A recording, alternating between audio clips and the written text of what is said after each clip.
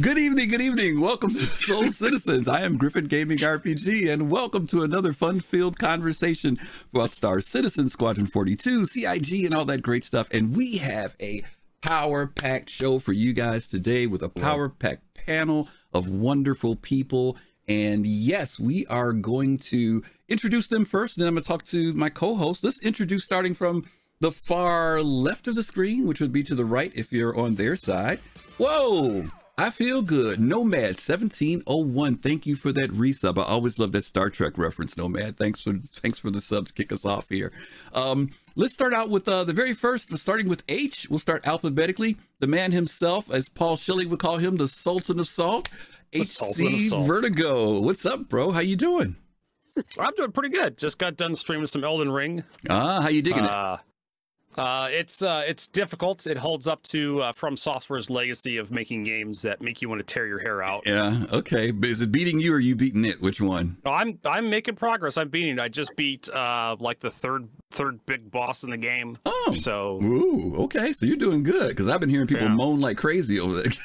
Oh, I am just absolutely a pillar of salt right now from this last boss fight. It was difficult, super difficult. Okay, but you're enjoying it. Imagine power through. But you're enjoying it though.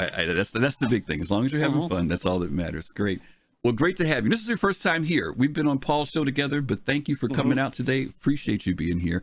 Next to him, we have a name that we all are familiar with, the Noobifier. I didn't put your numbers after your name this time. Is that okay? It's fine. Is that cool? Yeah. That's good, yeah. Yeah, you've been in with us before and sat in the conversations, right? And talked before, right? Of course. Yeah. But it was a little bit less deliberate than this. Yeah. Which is good.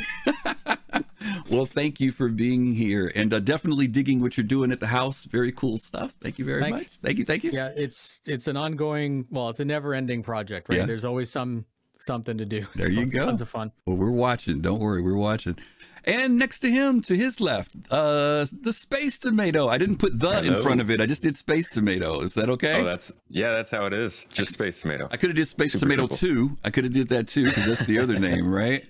Yeah. Some people like that one more. Yeah. Now, Tomato, you've been here, I think, twice before, right? And I think I've been with you twice, right? Something like that. Yeah, been on a few times, yeah. All right, 2 and 2. So now you're 3. So now you owe me 1 back your way when I see you again next time.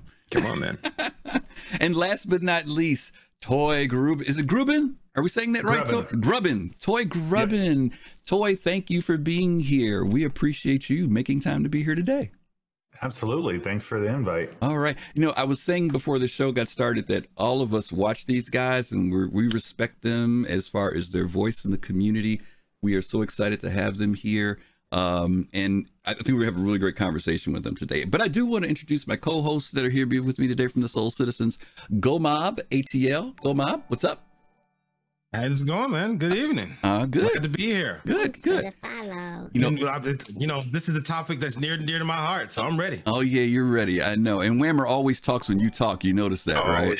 Always talks when you talk. That's all right. Whammer will not hold me back. You will not stop me, Whammer. Fair enough. And to my left and to your right in the corner, the man himself from Florida, Colossal. How are you, bro? I'm doing better now. I have a big announcement. Oh, God. Don't get him started. He's back. He just made his announcement today. He is out of retirement, and he is coming back. So what does that mean, Griff? It's just very simple. It means I won't be watching him. That's what it means. It means he just doesn't like his wife that much. It means we'll be giving you a ticket. You can come on over to Captain. God. Oh, my God. Okay. Well, thank you for that, Colossal. We appreciate that. So listen, let's jump into it. As you guys know, that our title today is Critical Role. Yes, we are plagiarizing, but we spelled it differently. But we are talking about, the theme of the show is basically talking about what does it mean to critique? What does it mean to criticize? And we've talked about both in the positive and the negative light. What does it mean? And what is the role of criticism when it comes down to the development of a game like Star Citizen, CIG, Squadron 42? As you guys know, the gentlemen who are on the bottom of the screen are very well known for being vocal about their beliefs about the development of this game, but they're also very big supporters and powerful voices in our community. So we wanted to kind of bring them together to ask them some questions. Yes, they've been prepped a little bit, and get their feelings about what does it mean to be not only critical or to critique Star Citizen, but also maybe even the community itself, gaming itself, when it comes to a development like this game. So we're going to jump into that. And let's get some icebreaker question out of the way first. And the first question, we're going to start with HC, just so you guys can get some background. HC, I'm going to start with you. When and how were you introduced to Star Citizen? What year, if you remember, when you got in? I remember hearing about Star Citizen and Chris Roberts, the Kickstarter, back in I want to say late 2012.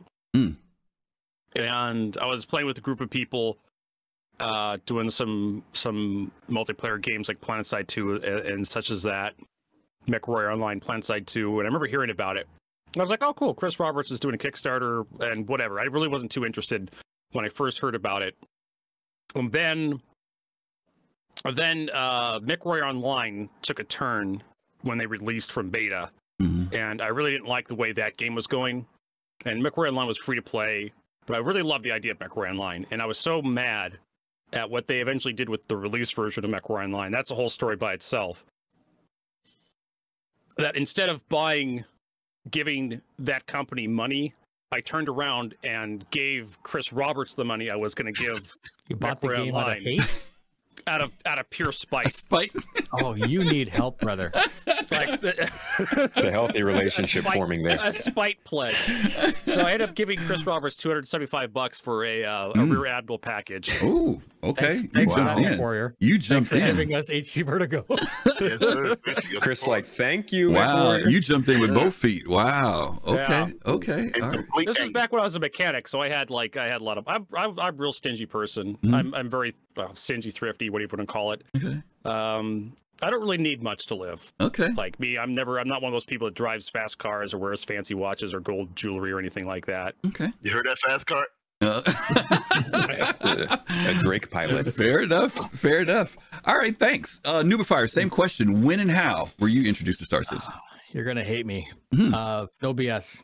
2014, someone told me to buy an Aurora. Oh, That's it. That's the whole story. really? Yeah, I got sucked in and bought chips and started researching, and that was it. Like, Okay. it's short. Okay. Simple. Okay. Gotcha. Tomato, how about you? To be honest, I don't actually remember the first time getting it, but I do remember the first time finding out about it. I do remember when I eventually decided to take the jump, and it was right around. So I had just finished Mass Effect in 2012. Mass Effect 3, loved it, killed it. It was absolutely a joy. I was looking for something else that would be good. I was excited for two games, Star Wars 1313 and Prey 2, both of which were kind of like sci-fi, space-ish kind of themed games that I thought would be cool to sink my teeth into for a while. Both of which ended up getting either shelved or canceled. So I really didn't have anything too much to look forward to in terms of like that kind of stuff. And then I found Star Citizen, and I was like, hey, this seems pretty cool. I'll what's the harm? $45, I'll jump in. Ended up being 70. I got a 325A, but it was, same idea. I didn't put too much into it. I was like, this is going to be cool. Where could it lead? Now it's my career, but years later, $7,000 later. where could it lead? That's Yeah. it. Where could it lead? Yeah, really. Okay, thanks. Toy, how about you?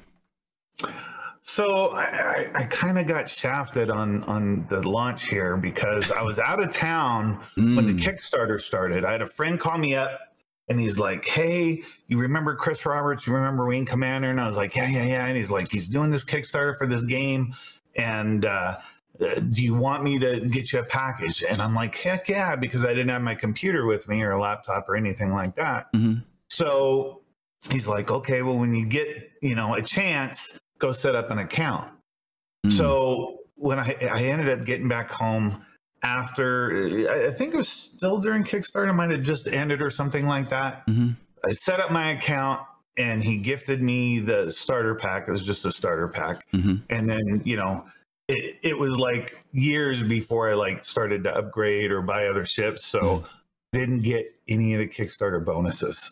Oh, wow. But I've been around since day one, pretty much. Okay. Wow. Toy, you and I talked about this earlier, Colossal. I think you might have missed it, but Toy referenced that before this, he was a big Star Wars Galaxies fan. Oh yeah, I completely missed it. I was like, Huge. Yeah, I was into that. I think I was in Eve before this. Galaxies had died. Well, it didn't die, but I left after that goofy reducing down to 6 people and everybody could be a Jedi stuff. And I was an Eve, and a friend of mine who was an Eve told me that, hey, have you heard Chris Roberts is doing this game and blah, blah, blah, blah. And it was right after the freaking Kickstarter ended for me. So I came in post Kickstarter. Go Mob, real quick. How about you? When and how did you find out about it? I was probably around 2015. One of my coworkers was already really deep into it. And he's like, hey, dude, have you seen this? He sent me, I think it was the commercial for the Connie, and I was sold. Yeah, that'll suck you in. Simple as that. Thousands of dollars later. and funny enough, I don't own a Connie anymore. I first owned a Connie, and then it became a Carrack. Oh yeah, when that first upgrade first came available, it was perfect sense to upgrade. Shame on you. Shame on you all giving up the Connie. Because I did the same exact thing. You know what's sad is that Keela is like one of my most favorite ships in the game, and I don't own one anymore. Yeah. Colossal, how about you? How and when? Around 2015, and then came back again around 2016 because I changed my account. But yeah, that's when that happened. Okay. All right. Fair enough. All right. Listen, we got 12 questions for these guys. We're going to push through them. These first couple ones should be pretty easy and pretty quick. HC, I'm coming back to you. Did you do any research about the project prior to backing? And if so, what do you remember looking at? Do you remember? Or was it just the fact that it was Chris Roberts? Got a lot of people, that's all they had to hear. Yeah, like a lot of it was Chris Roberts. I watched the propaganda video that they put out to promote the game, and it was like, oh, Chris Roberts is back. And I kind of knew a little bit about Chris Roberts and his products before. I didn't know what he was doing after Wing Commander the movie. That was the last I ever heard of him. I was vaguely aware of him like in Hollywood and doing kind of producer stuff. But basically after Wing Commander the movie, he just fell off my radar for the longest time. Okay. And then of course, after I bought in 2013, about 2014, 2015, and everything you could possibly want to know about Chris Roberts came to the light. Yeah, big time. So by then it was a little too late, but I was still giving him money, you know, buying extra ships for me, because that's just what everyone did, right? That's all his fans did. They just kept buying more ships. I have to appreciate HC. Most of us would said, we saw the trailer. He said, I saw the propaganda. It's like right off the bat. I love it. All right. It's like the indoctrination began. Why are you still here if you're still naked? He said it with a smile. He said it with a smile. I know. I hang out on his stream all the time. He's getting inside my brain too. Satire and irony is kind of a lost art these days. Very true. Very true. Very true. Nubafire, how about you? Any research prior to the project, or did you just jump in? So this is going to sound perverse, but I didn't do any research because I played Strike Commander. I didn't even at the time know that Wing Commander was a thing. I know that sounds like weird. See, I'm getting shaky heads. But anyways, but I really liked Strike Commander. I thought it was awesome. I thought the graphics at the time were mind blowing and everything. So I'm like, yeah, sure, I'll give this a try. Who cares? It's $45, right? And I still have my original copy of Strike Commander in my my closet somewhere. I can pull up. I have the jewel case. What else is in the closet? I probably have a copy of Diablo, Diablo 2, Deus Ex. Oh my God! Infinity War. Yeah, he missed it. He missed it. Final Fantasy VII had a PC release, the OG version from the PlayStation. They actually ported it to the PC. I have a copy of that. And I didn't need to know. 4 discs. You didn't expect us to go. Also, I have Red Faction, the original Red Faction 2. He's got all this stuff in the closet. That was another game they rebranded as Red Faction. Space Tomato, did you do any research? Don't listen. All I'm going to tell him is don't open that closet. That's what I'm going to tell him. All the stuff is going to fall out of the closet. All right, Tomato, it's on you. Did you do any research? My Pokemans, let me show them to you. I actually, believe it or not, I had no idea who Chris Roberts was. Never heard of Wing Commander. Never heard of Freelancer. I'd never heard of anything that had to do with Chris Roberts. That's how far out of this spectrum I came from. I was console gaming. Deus Ex is a game I totally can get behind, but I mean, we were talking before Nubafire, we were talking about Battlefield. I was playing FPS games basically and RPGs on console. So coming into this was the first time I had built a computer. This was the first time I had gotten into playing a game with mouse and keyboard. It's the first time I'd ever played any sort of game with flight sim mechanics of any sort. So it was all completely, the only reason I got into it is because I wanted a space game. So I did no research besides just checking out which ships were cool and jumping in. Wow. Leap of faith. Okay. Cool. Toy, how about you? So when I heard it was being built by Chris Roberts, I had already known him for years because I literally built a custom PC specifically for Wing Commander 486. That was like a 3366. He had a little turbo button. Yeah. Remember that? Absolutely. So these whippersnappers like tomato and them, they won't know anything about that. But I remember. Okay, 386, 286. I can go back with you, brother. All right, I got you. You got the turbo button on the case. HC knows what it did. HC knows. Okay. Fair enough. I'm the whipper skipper here. Yeah, you're the whippersnapper here. Okay. Okay, so let's go on to our next question for these folks. Toy, I'm going to start out with you this time on this one. From its earliest days of development of Squadron 42 and Star Citizen, they've been often treated with skepticism and sometimes even cynicism. In your opinion, why was this the response from gamers? And why is that response, why did that come from the gaming industry even? Not just gamers, but even the gaming industry kind of raised an eyebrow to this whole, ambitious project. So, there was a lot of people excited about it, back in the day. The only cynicism I heard and skepticism was from, basically, I think it was from the big gaming companies because, Chris Roberts had done something no one has ever done before and kickstarted a game with so much money that it was just insane at the time. No one even, had ever done anything like that. If it wasn't done by a publisher, it just wasn't done. There was no indie games. There was no nothing back in that day. And he basically created a whole new way of making games that had never been done before without publishers. I'm going to open that question up to the other three if any of you guys have any thoughts on that, because it's kind of just a thoughts question. If you don't have any thoughts on it, no big deal. But if either of you got something on that, why do you think the response was the cynicism, you would think that gamers used to be the people who dreamed, right? We always wanted that next big thing. Why was there, maybe it was what Toy said, maybe it was this industry. Was there some, I remember some gamers who were kind of, it'll never happen. I do remember that. And words. Well, wait, let me just guess first. We'll get you guess after them. Go ahead. You guys get there. Everybody else, I'm sorry. Well, go.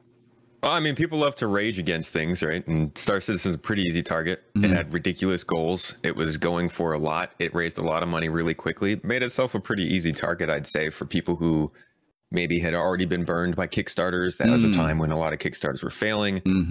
Maybe by people who, still had a bone to pick with Chris Roberts from the other stuff he might have done. I don't think that crowd is really all that large, but I do think that we've, over time, especially this last decade, gotten really, really used to having one reaction or another when we see something. A lot of people don't really go middle of the park that much anymore. And I think that Star Citizen, it was easy to get people either getting really positive or really negative. Okay.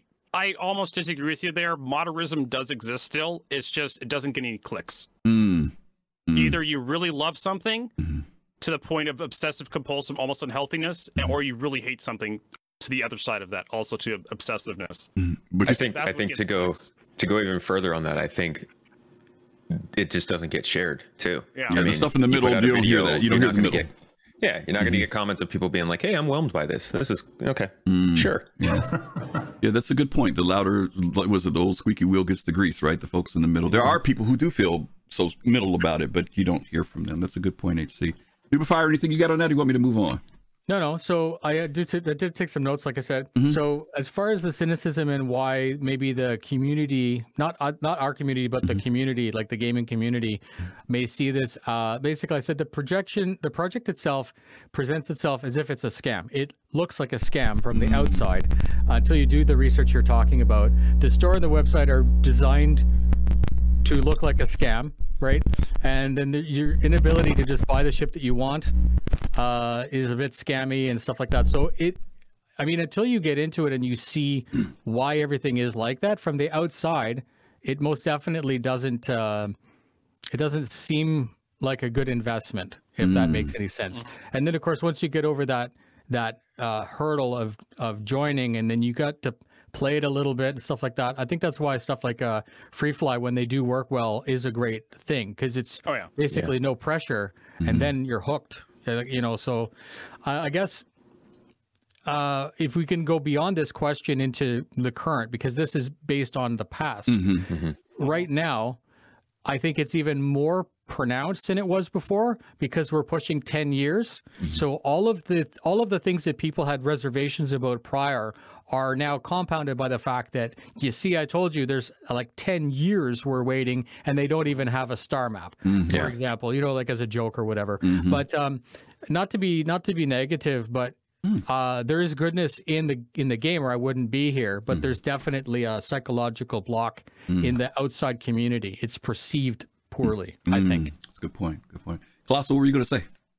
Yeah, I was going to say that I agree with the entire panel, but I was going to say that, you know, in the words of James T. Kirk, you know, one of our wonderful friends with Star Trek, you know, in the undiscovered country, he said people can be very frightened of change. And when you see, and I'm putting this in the bigger spectrum, when you see a game or a person as ambitious as Chris Roberts, like he puts out this entire game that nobody has done before, then you're going to see the type of things that you saw in the undiscovered country. People assassinating people, people killing people, people shooting people because they were afraid of change. And you saw that, in this gaming industry. Heck, you saw Forbes put out a freaking blatantly crappy article about all this stuff. And Forbes, for God's sake, you know, intervening in this type of genre. So with that being the case, you know, you got some heavy hitters that don't want other people to be a part of something new or may want to keep the monopoly for themselves. And when you have something as ambitious as this, you got some naysayers, you got some people who believe, and you got some people who are trying to stop it. Yeah. Mob, you got anything? Yeah. You know, all great points by everybody, but I think it's just really simple. People can't read. Or people don't want to read. They want to read a lot. Or when they read, they read the words "we're going to try" as I promise you that I will give it to you as soon as I say next week. I'm going to give it to you next week. Like, not, hey, we have a goal. We're going to work towards that goal. This is something we're doing, something brand new, never done before. We have no idea what's around the corner. Let me stop you on that. Is that part of the problem though? Because HC referenced this earlier. Is part of the problem that there were people, or Tomato, one of them said about people getting burned earlier with a lot of Kickstarters. Was it the fact that those same terms were used, you know, groundbreaking, never before, blah, blah, blah, blah. You know what I mean? And then that stuff none of those games, maybe they failed, didn't come to fruition. They came out terrible. Is that kind of why maybe gamers feel a certain way when someone talks about a game being, groundbreaking? That's we use those terms, but how many groundbreaking games have come out over the last decade? Groundbreaking. We just got a raid from somebody. TV Liquid, thank you so much. Thank you for the raid. For 106. Your boy with the red hat. Thank you. 106 viewers, TV Liquid. Thank you so much. And for the viewers from TV Liquid, thank you guys for hanging out with us. We're talking about the critical role. What does it mean to critique and be a critic about Star Citizen and the Star Citizen community and CIG and Chris Roberts and all that good stuff. And we have a wonderful panel, as you guys can see. HC Vertigo, the Noobifiers, Space Tomato, and Toy Griffin are joining us tonight. Welcome. Yeah, Toy, you're going to say something, or are you just waving?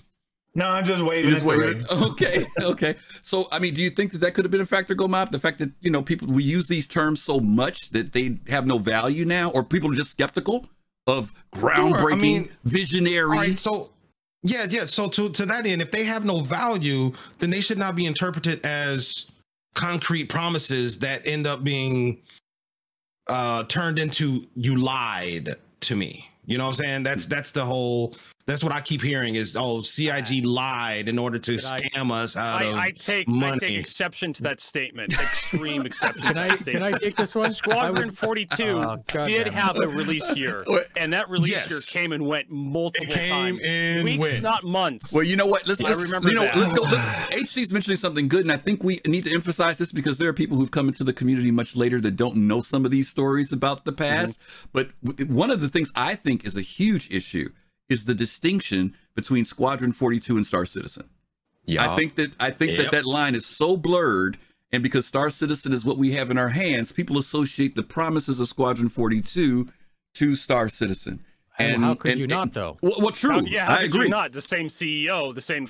I agree. But it's selling both products.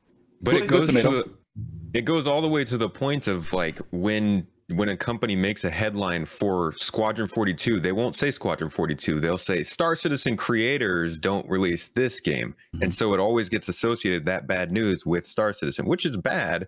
But Star Citizen, again, is something that is ongoing in development and we know is not going to be released anytime soon. Whereas Squadron 42 is something we can hold. We can hold the flame to their butt on Squadron 42.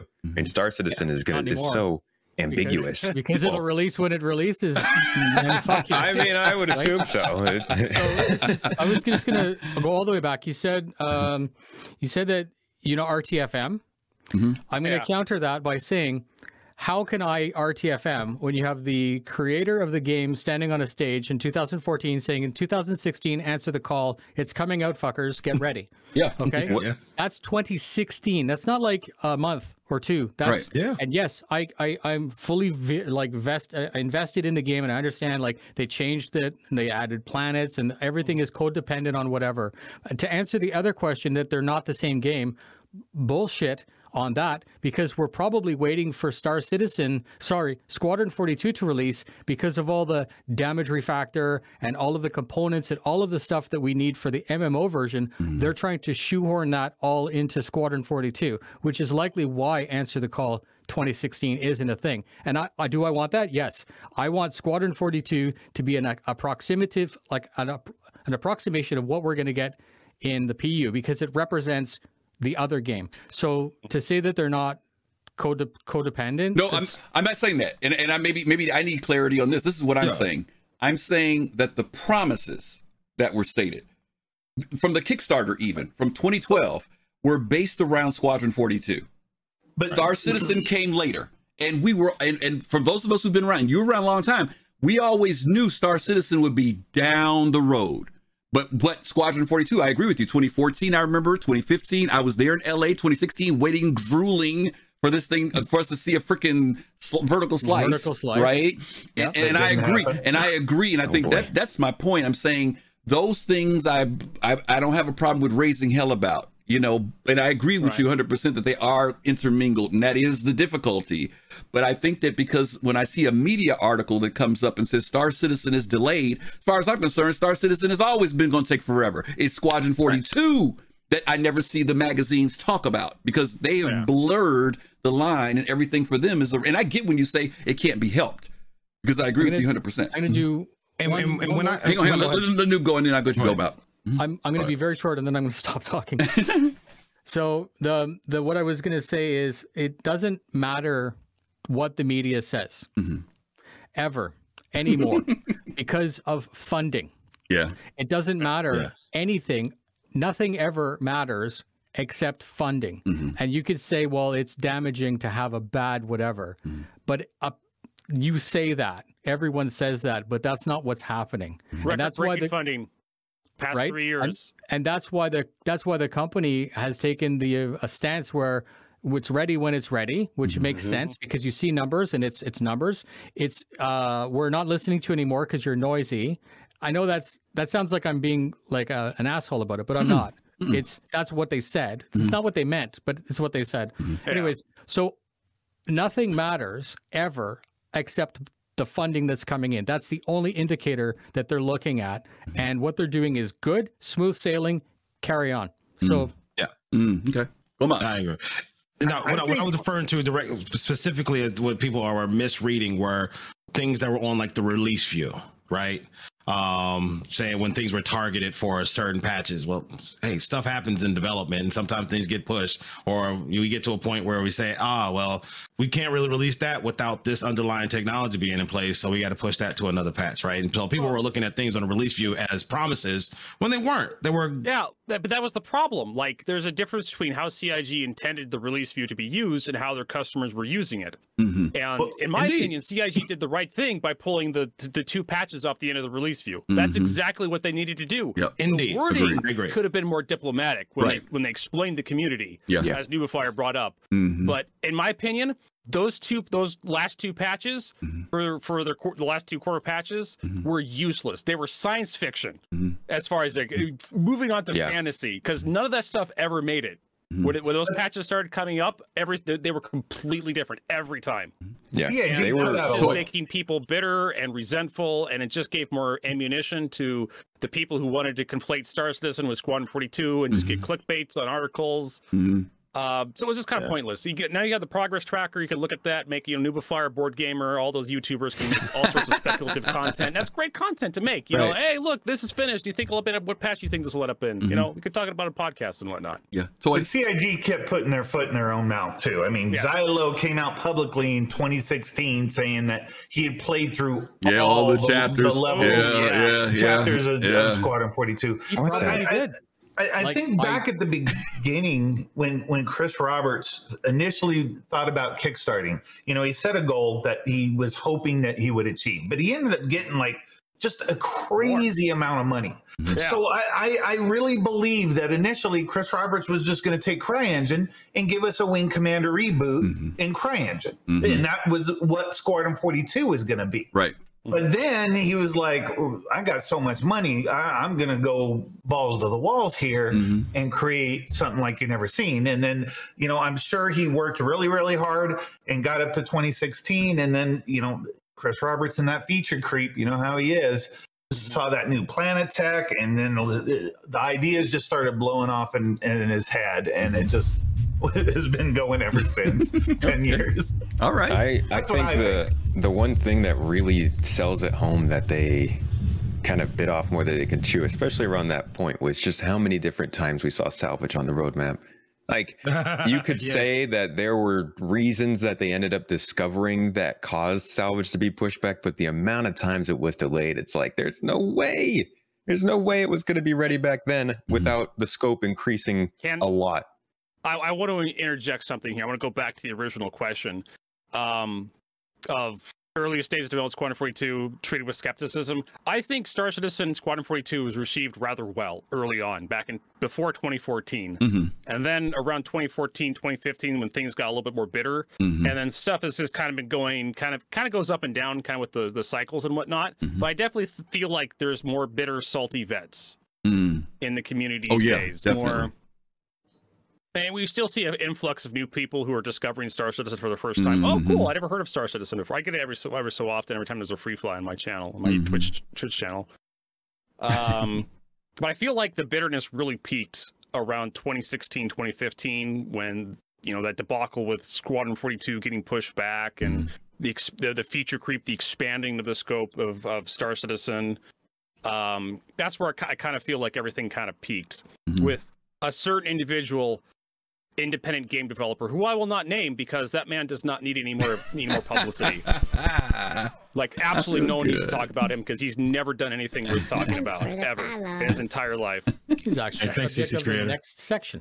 Yes, actually he is. We might as well bring him up. It's almost like I read the spoke him up. You spoke him up. Okay, well, why don't we talk about that? As most of you know, let me jump to the question here so everybody can read it.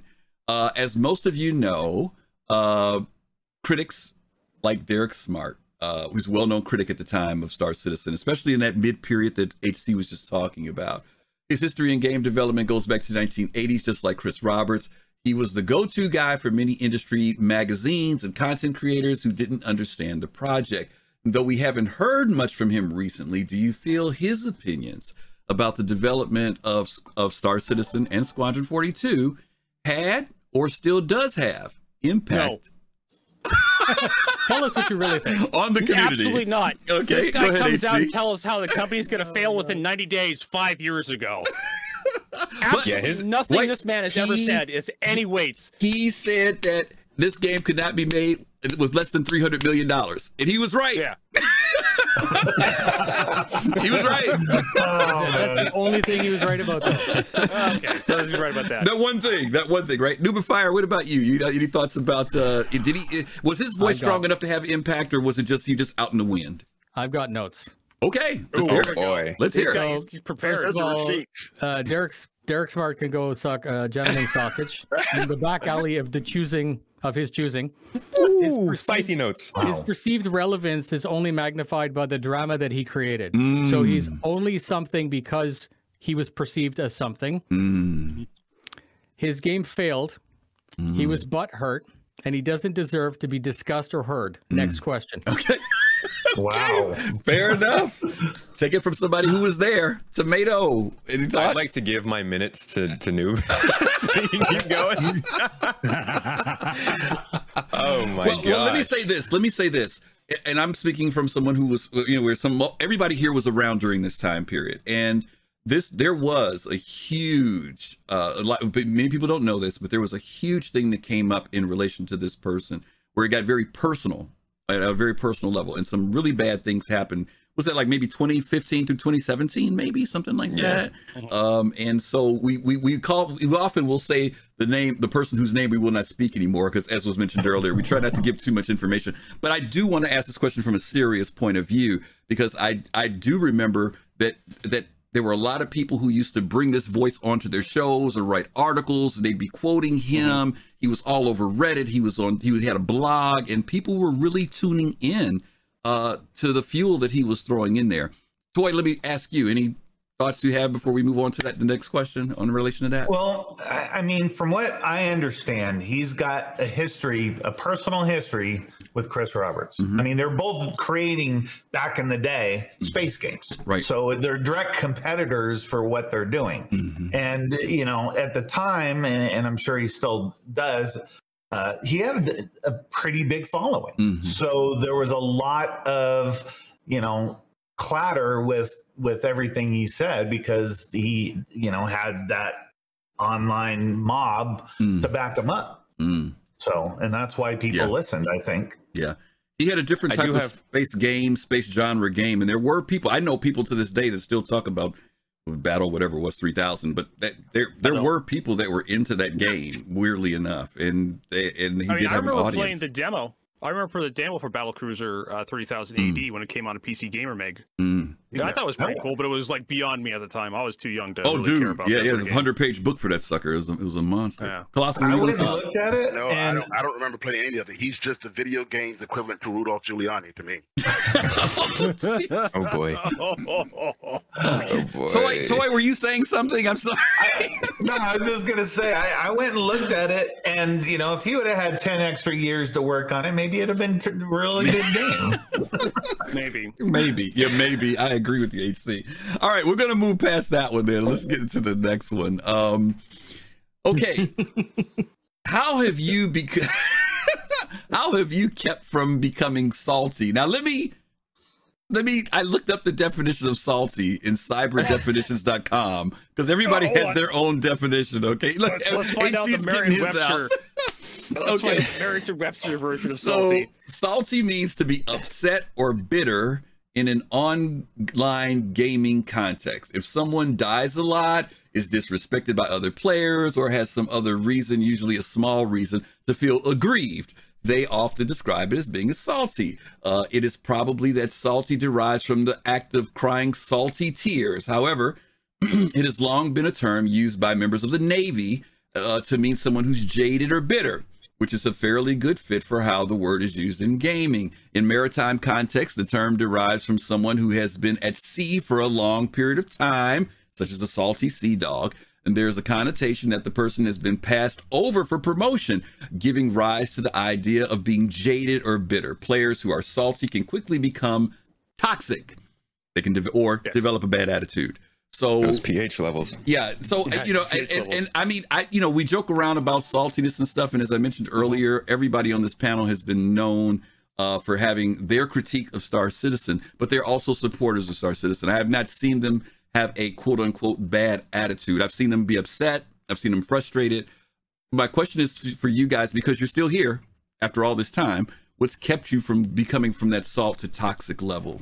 And I'll go to Tomato this time. You're the new guy on the block. I'll go to you first. Sure. To be honest, like you said, we've all been salty. I think the main thing is just to remember that you can be, more than one dimension. I mean, anybody who's defining their entire sort of view of something, or all of the content they put out about something as being one way, it's not really going to be that interesting for that long. We got to have more than one dimension. You got to have more than one opinion. So I think most of the time it seems like there's a lot of chances when people have to not be salty or even to not be all in, 100% excited. But it's just like that problem I was talking about earlier. It's all one way or the other. And a lot of times people just choose to let one feeling dominate them. Okay. Nubifier. Whoops. You didn't even get the word out. You didn't even let them get the word out. That's how we treat our guests here. Anyways, so I think it's human to question. That's the easiest thing to say, and it's also as a content creator, I get nothing out of flaming the company all the time. Like that's not what people want to hear. But there's a certain level of objectivity that you can bring to a conversation.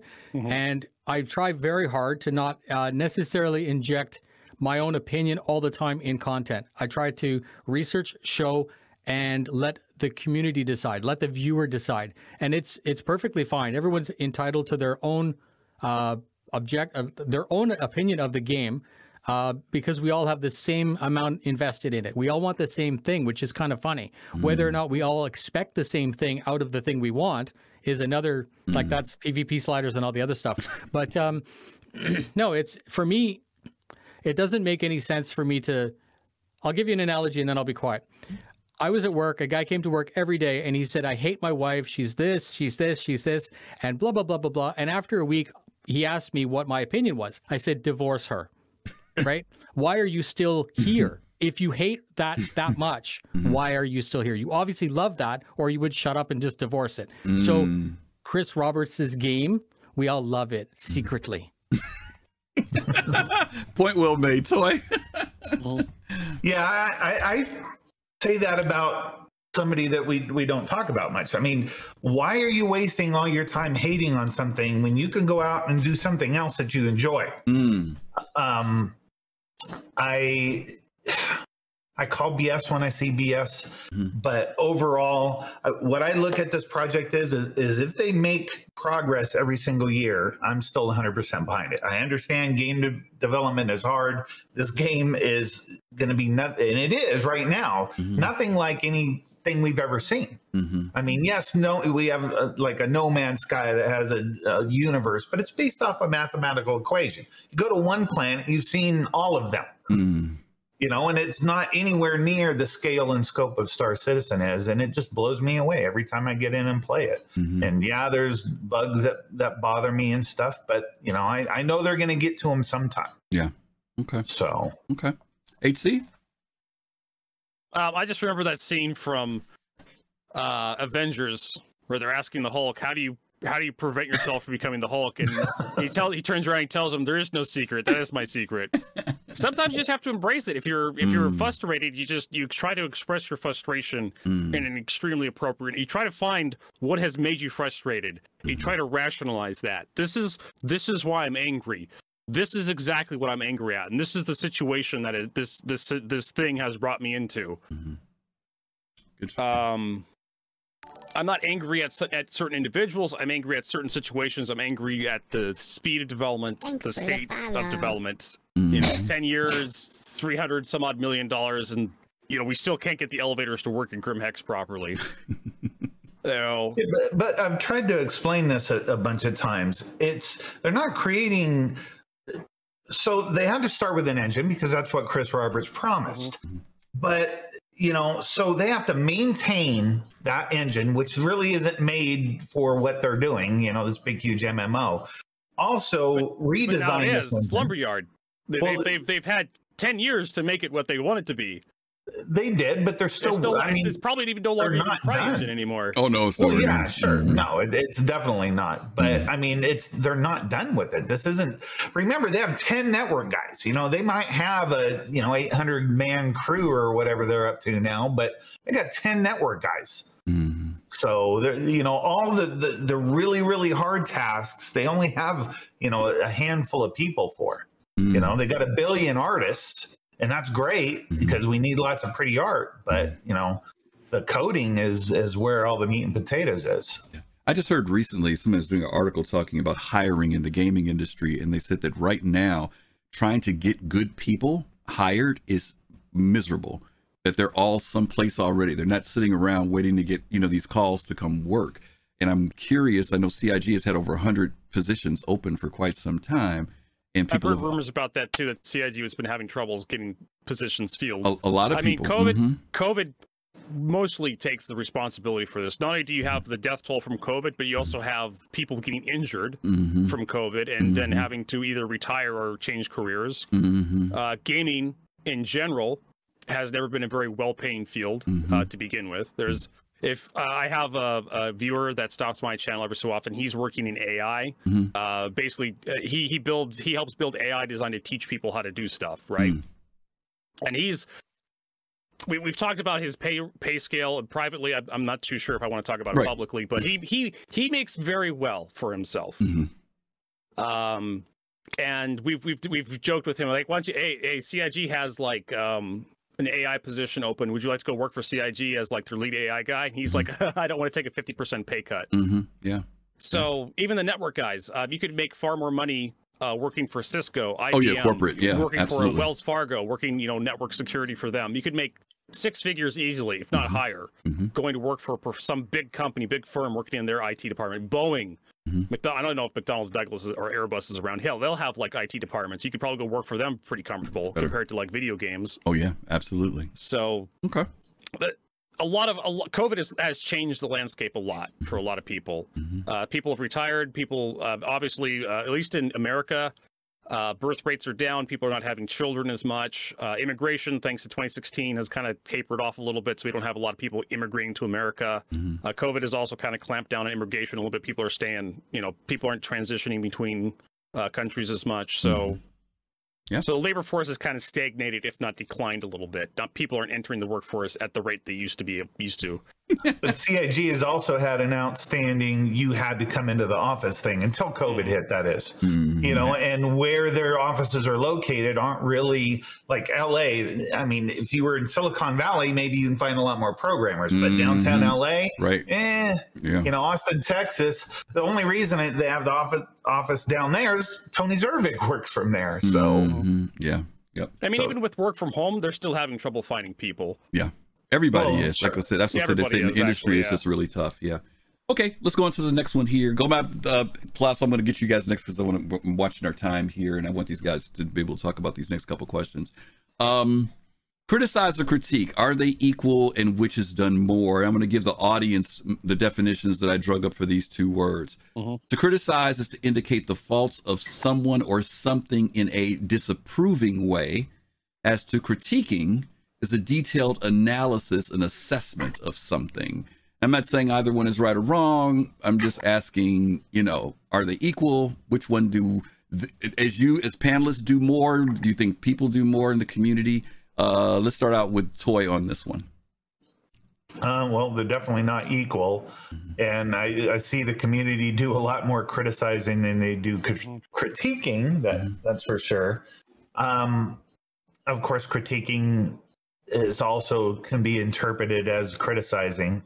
And hopefully, when CIG sees some of these, these things we try and point out that are, meaningful to us, that they don't take it the wrong way. Okay. So HC? I think critiquing is generally comes from a more positive place where you're trying to your tone or your intention may be a little bit better. You're trying not to, you're trying to be more respectful to the person. Criticizing can sometimes be more, you're trying to get your point across, but you're a little bit more crass about it, and you don't really consider the people you're talking about as much. I see a lot of criticizing in general, just in the gaming sphere. Civility is something I feel like that's kind of dying off when it comes to the internet. People don't really consider that there's another person behind the camera. And so I catch myself with that sometimes as well. Like I used to be a troll in my younger days a little bit, but these days, you have to realize that, hey, there's another person behind the screen. You're getting that gray in your beard, dude. You start getting older. That's what happens. I know, right? Brace it. Nubifier. So one is noise. The company's already said it. So they both have merit depending on the intended aim or the gravity of the situation. It's a video game. Nothing is very important. It's a video game. It's not like on a scalar of needs, it's kind of low. But generally remaining objective results in a better reception of the idea that you're trying to project. So wait a minute. I paid $45 for my package. What are you talking about? Nothing's important on the scale. Entitlement is there. It's a piece of entertainment. I get it, right? Compared to some of the other things, entitled to a good experience, right? Consider if I paid $45, I at least expect some stuff to work. Sure. Or I expect my money back. Maybe I'll check back in a couple of years, Chris Roberts. See, that's why I like the free flies, right? You could try it out, see if you like Star Citizen, and if it's just too much for you, you can your brain is just destroyed by this game. So what else were you going to say, Noobifier? I was just going to say that there's the difference between what was it, critiquing and being criticizing is like a thing that we do in the military. You can say something is fucked or it's broken, but you have to say how to fix it. Right? That's professional, and that's the difference between critique and criticize. Let me ask you this then, based on what you said. I know that a lot of us try to be backseat developers, right? And is there some frustration in the fact that because I don't want to say we think we know how to fix it, or if it's just because the fact we don't know how to fix it, it comes off, right? Is that the part of the problem too, that there's frustration because even though we've talked about this transparency and everything else, even if we saw everything, many of us wouldn't know what the real fix is. Is that part of why we're frustrated too? So I'd love to talk about a small section of this that'll answer that whole question. Okay. And it's even just last Christmas. It is being out of touch with the community and things that people had in that company ought to have known how they would be received. It is like they're not playing their own game, but it's not that. It's like they can't place themselves in our position and role play, right? And if you had, this is going to sound super negative because there are real professionals in that company, but I'm going to take just the marketing, and the marketing is obviously doing a great job because there are billions of dollars of money flowing around. So here I am, like my conversations are relevant. But what I was going to say is an actual trained person who went to university to learn about social media and interaction and all this other stuff, they would know that releasing a bicycle handle on the 6th day.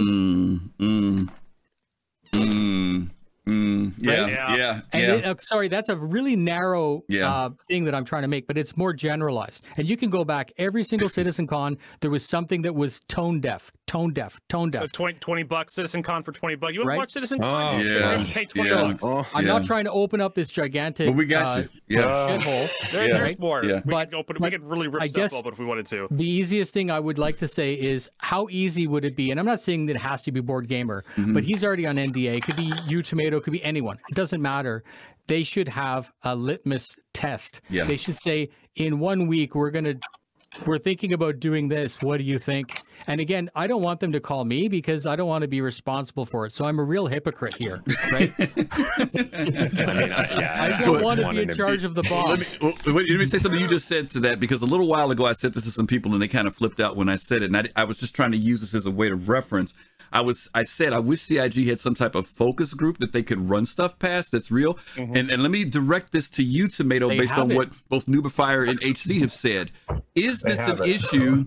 Is this an issue because one of the things that people get scared of when a company starts, right, is that it starts out small and friendly and warm. Remember how great we used to feel about the ATVs and RTVs, and we were all family and we were still in the garage, right?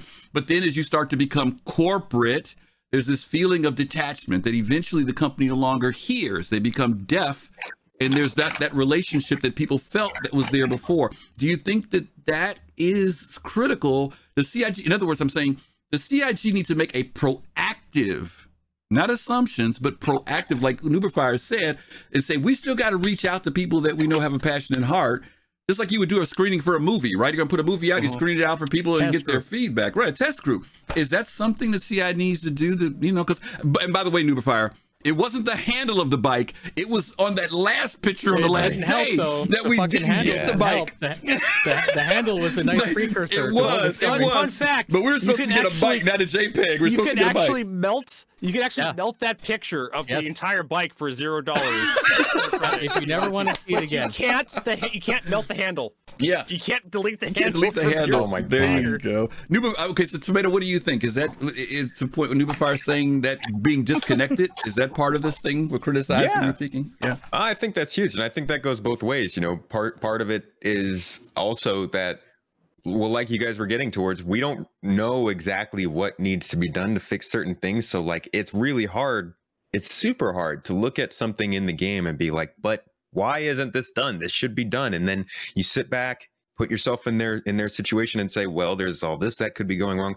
I just wish I got to know, you know, like I wish I got to know why the 890 jump mission improvements were on the progress tracker for being completed in their scheduled work last October, but we don't know anything about it, you know, because something may have happened, but we don't know. I think that's the communicative problem that they have. And I think that leads to a lot of the criticism that they get, because a lot of people will come in and be like, yo, this inventory sucks. Why didn't you just make double click to equip? Why doesn't this work? Blah, blah, blah, blah, blah, blah. And, you know, usually they have a decent answer for it, but it never gets out. It never gets to us. Noise, because the money keeps coming in. Okay. Yeah. Go Mob, any thoughts on that about the criticism critique? Yeah. To Space Tomato's point, I agree, right? I think, you know, when you take a step back, there's usually a good reason, right? I just assume there's a good reason. And it would be nice for them to get on to an ISC or something like a Reddit post or a tweet and to kind of say, hey guys, this is what's going on. But if they did that for everything that we thought we wanted to know, they'd never have a chance to actually work on the game. Right. So I mean, Disco's only job is to make the videos. I mean, it's not like we're pulling developers away. I mean, this is what our subscriber dollars are for. So, and they're making millions of dollars in just subscriber dollars. Yeah, and he's telling us about stuff that's coming and sprint reports, and he does a good job, I believe, on doing that stuff. And I believe they do touch on, you know, the bigger things that bubble up a lot of the times. And yeah, they step on their tongues a lot, you know, when they're trying to communicate. They definitely need somebody in there that's like, hey guys, what are you thinking here? Like, that was stupid. You shouldn't release that. That's not gonna fly well with humans, with the audience. So but at the same time, you know, I find myself being like, you know, every time I get my 600i, I'm like, who the hell designed these MFDs where it's two of the same thing in here? Like, what incompetent jerk? Wait, hold on. Nobody did this on purpose. It was probably programmatically done and just was looked over and has not been a priority because there's going to be a rework. Okay, let me step back from that and not get upset, right? I think, you know, there's people that criticize because that's their brand. And there's people that critique because they just like having the conversation. Like we said before, it's healthy to critique something you care about, especially when the company is listening, because then they can get feedback from us. When you just criticize and you don't take anything else in consideration, it's just noise and a waste of everybody's time. Yeah. Colossal, I'm gonna throw a different question to you that's a spin off this, and it has to do with the way the community responds to things. With criticism and critique. And I know it's difficult when we look at things like Spectrum, Reddit. A lot of times we see more people raising the issue, but I'm going to go back to what I asked Nubify a little bit earlier. Is there frustration because we know how to raise the issue, but we honestly don't know what to say to fix it? Is that why there's more criticizing than critiquing? Because we don't know how to give an analysis to say, here's how to fix this or how to make it better. All we can just complain about, I'm going to say complain. The only thing we do is raise the issue of what's wrong, and that's it? Or is it because we don't understand development? Like GoMap said, maybe this is going to be fixed. If we start fixing it now, we got to do a bunch of, the code is bad. We got to do a whole bunch of other stuff. That's why we can't do it now. We're going to do it all 8 months from now. Do we need to hear that update that Tomato said of saying, because GoMap saying if they respond to everything, they'll be dominating a lot of time. But when there's something that the community is looking for and it doesn't happen, does CIG owe us something and say, not only is it not happening, but here's why. Some of you guys remember they were doing this newsletter at one point where they would say, this is what we did, this is what we got wrong, and this is how we want to fix it. They did it in an e-letter form, but I wish they had did that in verbally, saying this is why Salvage didn't come out last time. Or even a Burn Down. Like the Burn Down was a great series. Yes. 10 for the Chair, great series. Yes. And even Calling All Devs, great series. And I'm not Jared. I'm not going to say, oh, you should just do this, because he obviously has his own priorities and triage and all kinds of other stuff. So who am I to say, go grab some developers and shake them for information, right? But Calling All Devs. He said that it took a lot of time to put together, and I can appreciate that it takes time to get people together. But damn it, was that ever informational? That was, to me, more useful than Inside Star Citizen is. But you know, there are people in Nova Fire who don't like those shows. They're boring. They're looking. I'm just telling you, there are people who say it was boring. But you know what I'm saying? There are people who say, "Oh, that stuff's boring." They want to see the features. They want to see what's coming next, right? Citizen Con. I thought the exact same thing about like the what was it? Not the Hitchhiker's Guide to the Galaxy. The Lore Maker's Guide. Lore Maker's Guide to the Galaxy. Yeah, I hardly ever watched those. I thought those were boring. It's different fans like different things. Right. Paul likes them for sure. Definitely. Paul loved them. Yeah. I get what I do. Yeah, sure, great. Yeah, Colossal, what were you going to say? I'm going to give Colossal, and then we're going to go into the next question. What are you going to say? In my experience, usually the people that do critique usually come in the first time. And after the first time, when things don't happen the way they've critiqued, then they become criticizers. So a lot of the times, the critiquers are usually the quiet ones, usually. They're usually the ones that handle things behind the scenes. They're usually ones that try to go ahead and address things the right way. But often what I also see is that those people, they feel like they're ignored, so they become criticizers. So that's usually what I see. You know, they usually critique first before they criticize. Okay. And there are some people who feel that CIG is not listening. There are a lot of people who say that, but I know when we've met, or maybe CIG is listening, but they just haven't had the means to solve it. What are you going to say, Nubafire? I was just going to say that in many ways, I think they shouldn't. There's a lot of people who say that, because they think that throws it off responding to the community. Whatever is coming up on question 8, we're going to address that one then, because it's pretty deep into it. We know they're listening because they nerfed the Ion because folks were crying. Listen, they gotta be. Or we know they're not listening because they haven't put VTOL on the freelancer yet. Don't start on that. Don't start on that.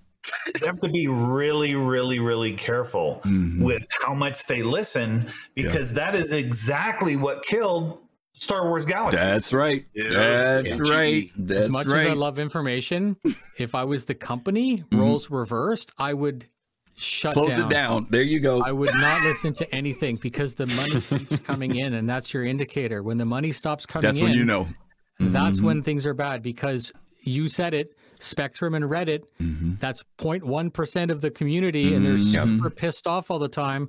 So you can go in there and your head would explode. You'd think that the world's coming apart, but then the ship money keeps coming in. Right. It doesn't make any sense. So either Spectrum is fucked and everything is fine, right? That's what that says. So you shouldn't listen to Spectrum. Yeah. Okay. And that leads to the inevitable question of, does that mean they should just continue with the development since it's going so well? Sounds great. That's another podcast, right? I've asked that question to Griff. You know, I sat there and said, I was relieved that they changed and changed the whole thing about the roadmap and things like that. I bet you they are stress-free from that, because ever since they've changed all that, you don't hear all these people running around here talking about read promises, read. You don't hear that anymore. It's quiet. And for me, you know, I said a long time ago, even on this show, the less they dish out, the better, because every time you dish out more stuff, you got all these people keep changing things. They keep wanting this and wanting that and wanting this. I'd rather not be told. I would just have the expectation of what are they going to do instead of being told what could happen. Yeah, because it just leads to a whole bunch of problems. Go ahead. 1,000%, 1,000% with what you said. Tell me what's coming, not what you want to do. Tell me what you're going to do. What's committed, and that's a surefire way of neutralizing everything. Trust me, I love the roadmap. It was a great source of information, and it was content and all that other stuff. But I never ever did things that I'm excited for. I didn't. Those ones there, the things that I'm excited for, 317's coming out with the five things I love. It was always a recipe for a shitstorm because you'd make the video. This is based on what we know now, even though we don't know anything because it's a roadmap. And then it would get stripped and everyone would be pissed off. And then there's the why I'm pissed off about 317. Like it's 2 videos every patch. Hey, there you go. Never bothered. So I hate it, but I like it. Let me say, I hate it, but I appreciate why. Yeah. Is the best way of saying it. Okay. All righty. Seems like a lot of my feelings for business decisions I see made. Like, God, this sucks, but I get you. No, good stuff. All right, let's jump into this next one then. I'm going to start off with HC on this one. What part of the development about Squadron 42 are you critical about? And then what part of the development of Star Citizen are you critical about? If you had to pick one thing from each. One thing from each. I mean, just the lack of any sort of shows. I mean, they have an email update they put out every month for Squadron 42, and it's just this list of stuff we got done. And I like the idea of the briefing room. Yes. But it didn't need to be an hour long on one comm array. And I saw the briefing room episode. They took that acetyl comm array apart, millimeter by millimeter for like 45 minutes, and that should have been like a fly through for like 15 minutes. Yeah. And I can't help but believe that kind of demonstrates to me that the reason why Squadron 42 is so late is because they're putting that level of detail into everything in the game. And I'm just like, why would you do that? Like, why not just have a couple set pieces that your character goes into instead of having everything that detailed? But so I would love to see more YouTube videos on what exactly Squadron 42 is. Set pieces, like, oh, you're going to go into a factory or something. Like, here's this cool factory we designed for one of our levels, wink. Or here's like the first level we got. The very first, here's a tutorial level we're working on. Okay. What about Star Citizen? For Squad 42. Star Citizen is I almost have to go back to Noobifier. Like, it's just some of the stuff they put out with the marketing just is so tone deaf. They need to run it by an actual human being before they put it on the website sometimes. Yeah. To sanity check it. Yeah. Okay. Some of you guys just saw recently that they put the comment out. Remember the trailer that came out for Star Wars Eclipse back in December? Yeah. Did you guys see what happened a couple weeks ago? Yeah. They announced that it'll be out in 2027. People went crazy. They're like, "What are you putting a trailer out for?" So if you put out stuff too early, people do freak out. That's my point. Yeah. Over here, like, first time, right? Toy, let me go to you for Squadron 42. What's one point you're kind of critical about, and then same thing for Star Citizen. So I hate that every couple of years they just keep coming out with trailers or whatever.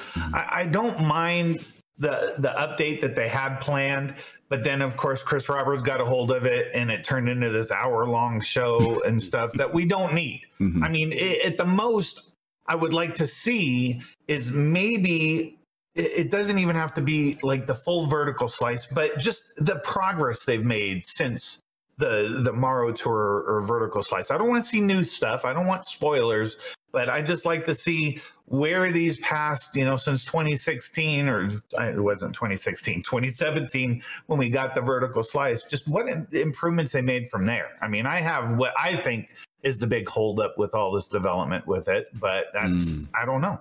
Okay.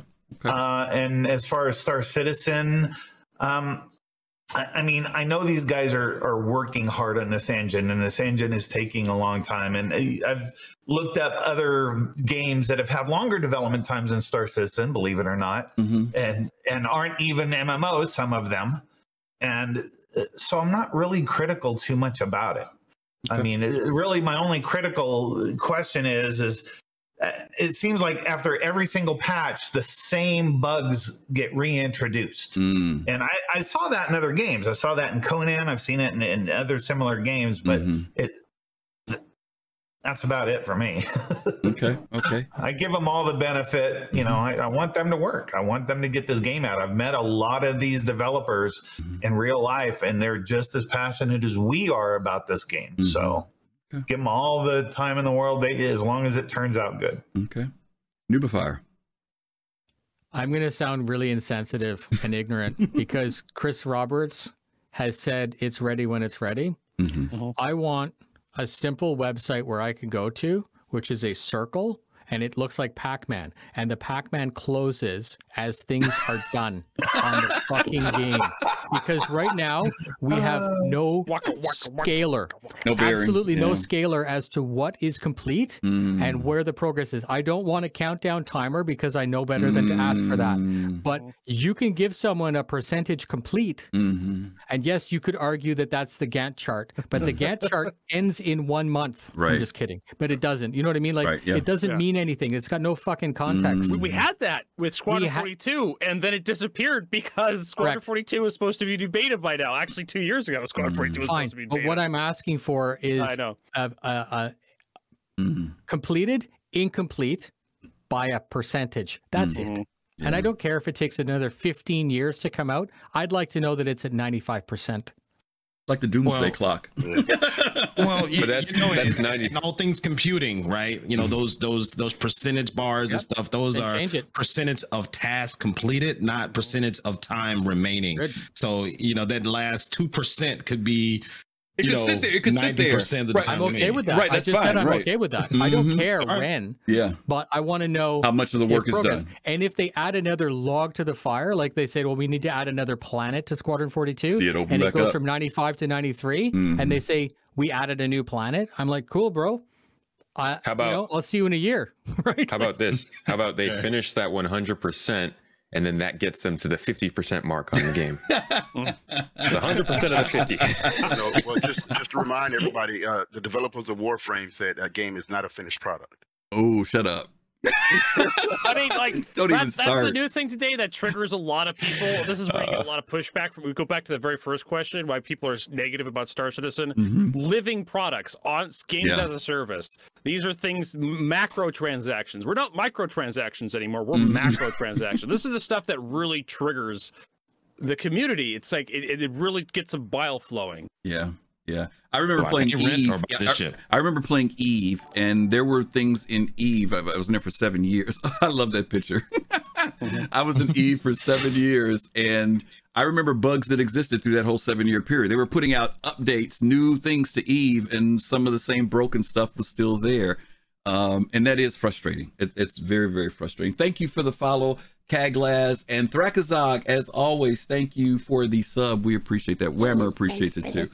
Okay, let's hit this next question here. Let me get my salt out. You didn't give me. Oh, I'm sorry, Tomato. I'm sorry. I'm totally sorry. Give it to us. Let's see what you got. All right, Squadron 42. Actually, I'm pretty much the same with the others.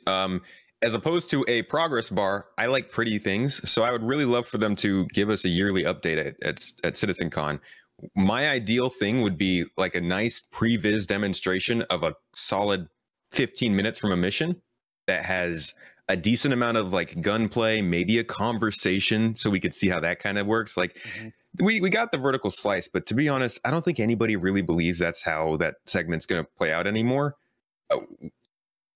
I know what Squadron 42 is supposed to be, but I don't know what it's supposed to be. I just know it's going to be a space opera that's cinematic, but I've never played Freelancer or Wing Commander, whichever. Played Wing Commander 3 or Wing Commander 4.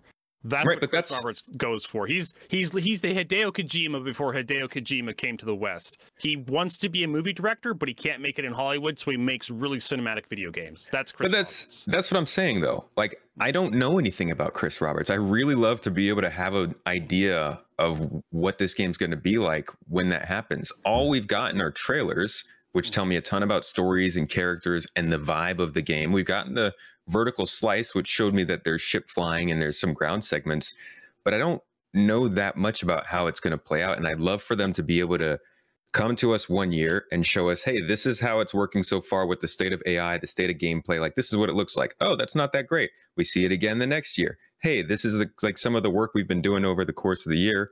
Here's what the scene looks like now. Maybe that's unrealistic, but I just like to see the progress like that. It's not unrealistic. There was a variation of what you're talking about when we first saw the Morrow Tour. That was the first time that we got that behind the curtain kind of look. And then a few years later, we got the one with the Mark Hamill piece and everything else. But the slices have stopped there. It's interesting you say that, because there's a question about wanting to know where they are in the tech of development and versus where they are in the game.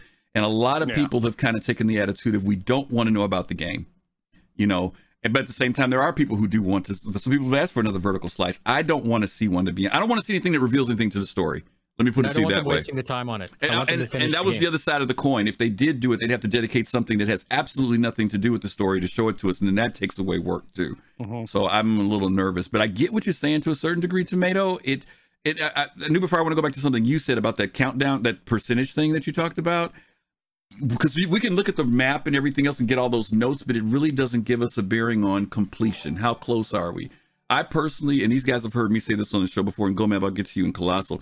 They've heard me say this before. I think the 10-year mark is it for Squadron. We have to see something. I don't care if in November, if we get an announcement, you know, second quarter 2023, first quarter, I don't care. But I think that there's going to start being some reticence that's going to start to build, and we're actually going to be able to see it if we get past 2022 and there's nothing being said. HC, you mentioned about the, what was the show called that they did with the 1 hour thing? Briefing Room. The Briefing Room. When they opened that up with Brian Chambers, they said that it was going to be a regular update. We got that one briefing room and that was it. We didn't get any more. I wish we did get more of those. I wish we got the quarterly Pillars talks where we hear from those folks quarterly. Those made us feel good when we heard from the heads of departments giving us updates on where they were. I love Brian Chambers. I love Sean Tracy. I love Tony Z. I love Chris Roberts. I love Aaron Roberts. I like the energy they bring to the camera. When they talk about their work. But honestly, I'm getting to the point where I think they don't have anything else to really add. They pretty much said everything they had, and now it's just them to actually up to them to deliver what they've all the stuff they've said previously. Yeah, that could be. Go back real quick, you guys. Let me get you in Colossal real quick on Squadron 42 and Star Citizen. What's the thing you're most critical about? Yeah, Squadron 42. From someone who came into the game primarily for Star Citizen, you know, my biggest thing I'm critical about Squadron 42 is like I want them to just go ahead and get it done with so they can focus on the game I want to play. Honestly, now with Star Citizen, one of the things I'm most critical about, and you guys have probably heard me say it a few times, is that while I appreciate them coming out with new ships, I wish they would show more love to the older ships, right? You know, right now, I know they go back and do reworks.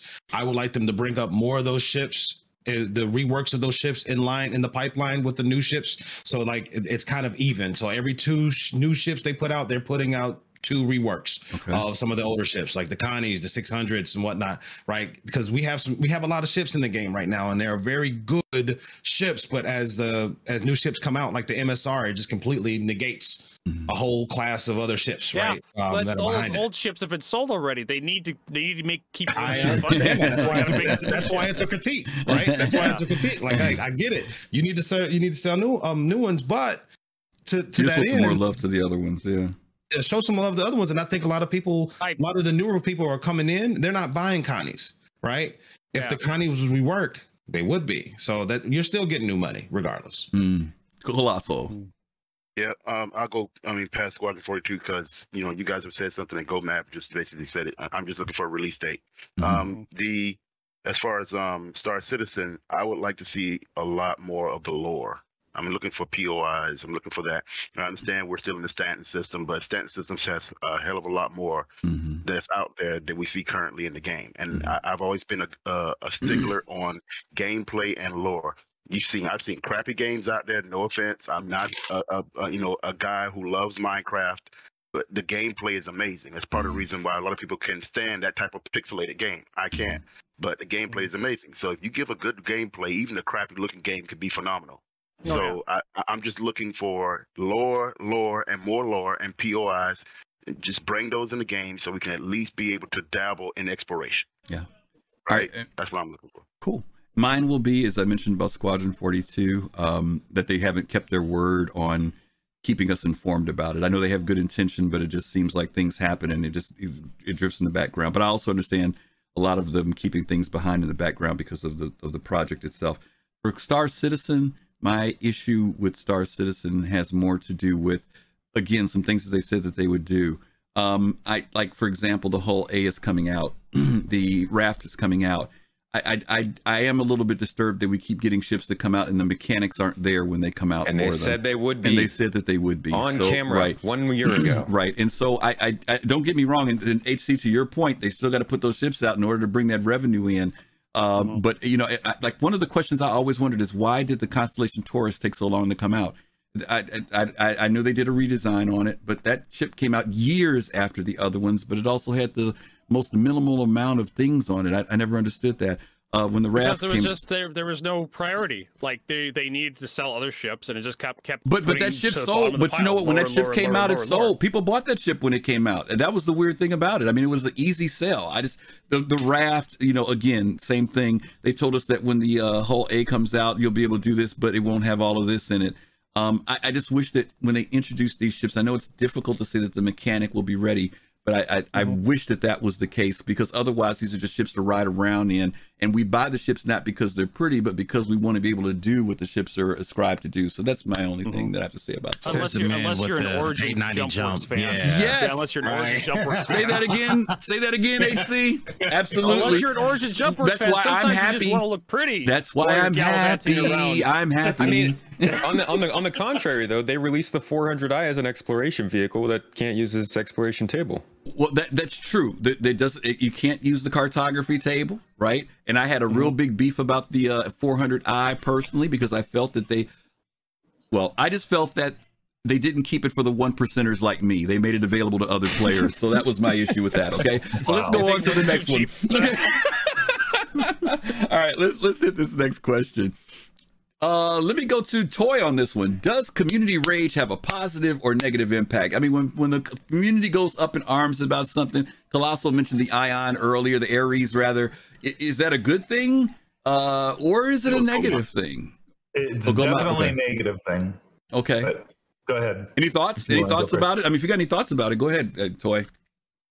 No, I just, they say any publicity is good publicity. So it does bring eyes onto the business, but I don't know. I mean, I hate the fact that CIG is making changes based off a community input, especially when you bring up this ship. This ship is designed to take out capital ships, which we don't have a lot of in the game yet. I mean, you could say Hammerhead or Carrack or something like that, bigger ships, but that thing is not meant to be a dogfighter.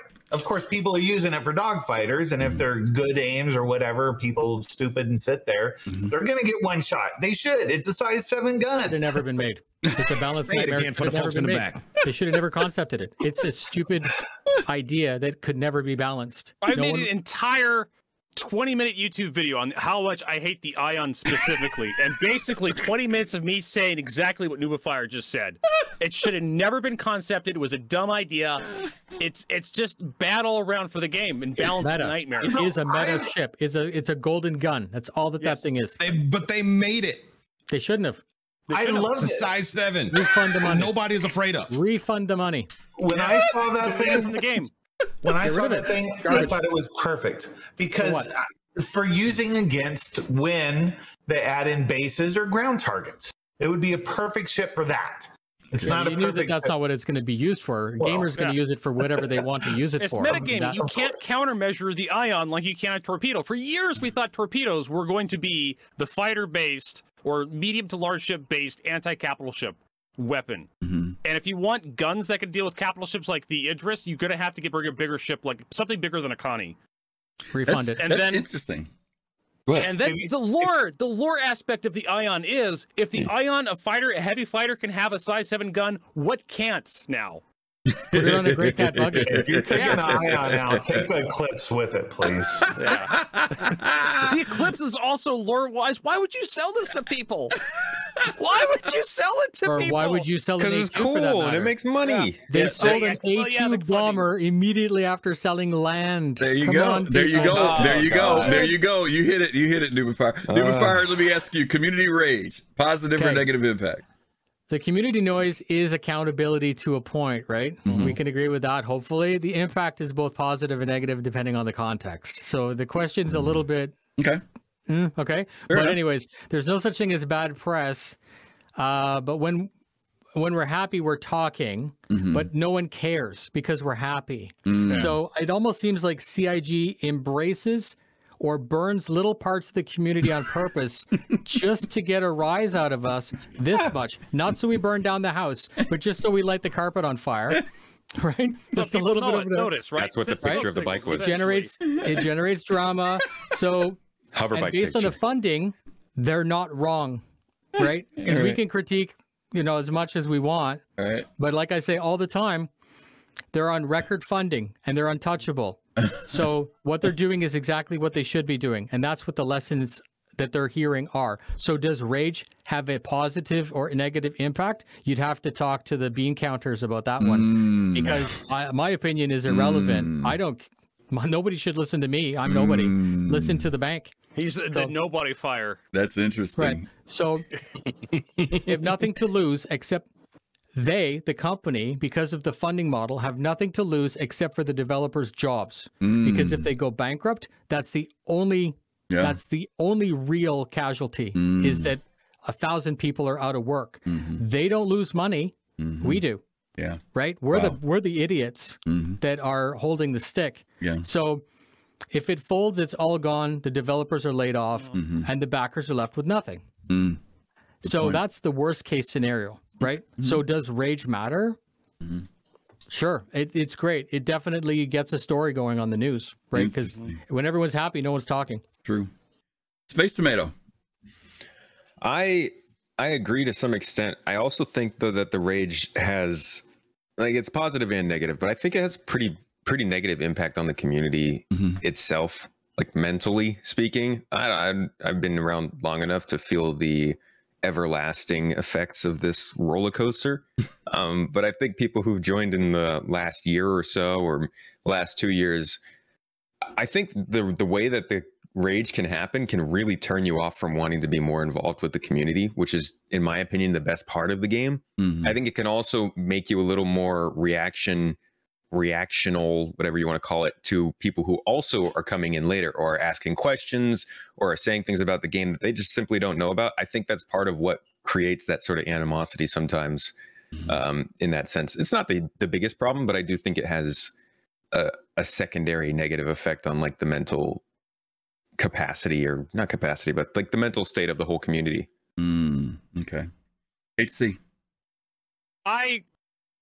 Building off what Noobifier says, if you're looking at the funding, it depends on what sort of positive negatives you're looking at, right? If you're looking at money, if you're a CIG employee bean counter and you're looking at your funding, Rage really doesn't have any impact on you. But from someone who's a fan, when you have a lot of content being created on YouTube and Twitch and people are just not happy, it could shove potential customers away from your product. And I have friends that I talk to in real life. I mentioned Star Citizen, and it's like, oh, it's that game that's never going to release. Oh, it's that game that's a scam. Oh, it's that game that charges $3,000. And they shouldn't be looking at the game if that's what they're thinking anyways. I'm okay with them not being here. Yeah, but there are people who do feel that way. It's kind of like I don't want to use that as an example because that's too personal. But can I try? Those people will buy the game when it comes out. Right. There you go. So it doesn't matter. Right. It doesn't matter, will later. Like the reputation and everything. If it comes out properly, the last 10 or 20 years, none of it matters because everyone will be happy playing the game. Yeah, and we've talked about that. The naysayers who will later on come in, and I do. Yeah, this whole thing. One of the difficulties with me with this project is and I know we say this and it sounds like it's an excuse, but it is something that's never been done before, and it's very difficult for a lot of people to even wrap their brain. The crowdfunding's never been done before. Not the crowdfunding. Go ahead. The MMO has been done before. Yeah, but I'm not talking about an MMO. On this level has never been done before. But this is what I'm saying. I'm not talking about backing an MMO. I'm talking about backing a visionary MMO, something that has never been done before. There have been plenty of games that we've crowdfunded as players, but I'm not backing this for that reason. I'm hopefully backing something that is going to change the way we play video games. And that's me personally. Some people are backing it just because they want to play a game. But I've been gaming for over 40 years, and I see games come and go. there are very few games that have had longevity, that have stuck around 10, 15, 20 years. I want that to be Star Citizen. I don't want Star Citizen to be something that I play and 6 months from now it's gone or I've moved on to something else. But that's me personally. And that's one of the problem with Rage. Okay, if Star Citizen gets a bad rap, who are you going to be playing with? True. Who is going to be funding this game? Like, if there's no player base, even if we have thousands of whales who will dump millions of dollars into Star Citizen. If it's not right, it'll go down the drain. I get you. I get you. Okay. I can argue against that. Go ahead. Go for it. I love to hear your arguments. Nobody fire. So, Cyberpunk, worst game ever. Woo! Okay. Oh, Cyberpunk. Except that it's not, and it didn't, like, it came back. Right. So same with No Man's Sky, worst game ever, and then 12 free expansions and updates. Right. And I'm not saying that I want Star Citizen to come out shit and then get better. That's not what I'm saying. I'm just saying that are you predicting if Rage matters? The community is fickle, yes, and all that other stuff. But I stand by it that the people that we have now playing the game who like it are the right people right now to be backers. Yeah. And I have friends that come up to me, he's like, why would you even bother with this scam? And I'm like, you are not worth my time, right? I'm never going to convince you that it's not a scam. But when it comes out and they're watching the content, they're going to say, fuck, is that ever cool? I want to play that. Jack's Frags, level cap. Yes. The last 2 videos. Yeah. Cold playthrough, they haven't seen it in 2 years. They're like, my God, this is mind-blowing. And that's the difference. That's what's going to matter when the game comes out. I know I sound like a white knight right now. It's not that at all. No, not at all. It's just literally none of that shit matters. Spoilers, we're fans of Star Citizen. I want people to enjoy Star Citizen. I want people to love the game. And I want to be able to play with those people, but right? They can't. But in this state, but you're in a certain mental state where you can approach this game, and there are a lot of gamers who can't. The bugs and everything else just freaks them out, and they can't. And because they've, as you said, HC, they have been pre-told all these bad stories about it. Well, there's only so much time in the day. Like, if you got a job, you got a wife, you got kids. There's only so many free hours when you get home from work. I get it. For your own personal time and quality of entertainment. Star Citizen just doesn't have it. Don't invite maybe them. Cyberpunk after its last patch, or No Man's Sky with its recent update, or Destiny 2, The Witch King. What else came out a bunch of stuff came out this month, February. That was great. Right. Other than Star Citizen, but that's worth your time. Here's the difference. And to Nubafire's point about Cyberpunk, Cyberpunk was mind-blowing. Actually, it's not just Cyberpunk. It's been mind-blowing to see these AAA companies who've been producing these games, and they've been flopping. They've been doing terrible. Whether it was Fallout 76, whether it was Cyberpunk, whether it was Anthem. I mean, these are. Well, let me make sure I'm saying this. When I say flop, I'm saying that what happened with them were things we wouldn't have expected from those companies, right? Okay. So to your point, No Man's Sky, right, which was probably the worst burning game that we've known in quite a while when it came out, has literally redeemed itself, and its player base has grown, and people are enjoying that game. To Nubafire's point, we don't want it to happen with Star Citizen. My thing is that, though, none of those games you came in at an alpha state. So when you try to introduce this game to people, it's not the same thing as introducing them to these games that are finished. And then some people honestly cannot handle a game that is in this state. They can't. As much as we may want to play with them, this is not for them, because they're not going to deal with patches and bugs and all this stuff. They just want to pay their money, and the game is working. And I think that is a difficulty for some people. There are a lot of people I don't tell about this game, because I know if I tell them about it, they'll see the pictures, they get in there and flop out a couple times or something. Thank God 30Ks are gone. But, some other stuff happened to them. They're gone, man. They don't want to play it. They want to play a finished, polished game, and they're just not ready for it. That's why I explain to people. I exactly explain that to people that come into my Twitch stream, and they ask me about Star Citizen. I'm like, you have to be able to tolerate early access gameplay here. It is the worst of the worst. You're giving them money to pay their employees to make the game, and you can see exactly the stuff I'm struggling with. And your experience may be even worse than what I have. True. Like I got people who come to my stream and they say I can't even launch the game. And I'm like, I go talk to CIG because I can't do it. I'm sorry, son. I get that too. They're like, I can't do it. They're like, I logged in and it didn't work, and I'm like, okay, I'm sorry. I don't know what to tell you. Right? I don't know what to tell you. I'd like to add to that list: Anthem, Fallout 76, and in some cases, Elite Dangerous. We won't even go into Elite Dangerous because they're really having some issues. Did I get everybody? Tomato, did I get you? on that one? Yeah, man, you got me. I got you. Okay, got everybody. Okay, cool. All right. What part of the Star Citizen community are you most critical about? No. What do you see going on in the community? Is it Spectrum? Is it when we went off about food and how we didn't want food because we didn't want to have to be eating every 5 minutes and we blow things out of proportion? What is it in the community that you feel that you would criticize? Let me go to Space Tomato on this one first.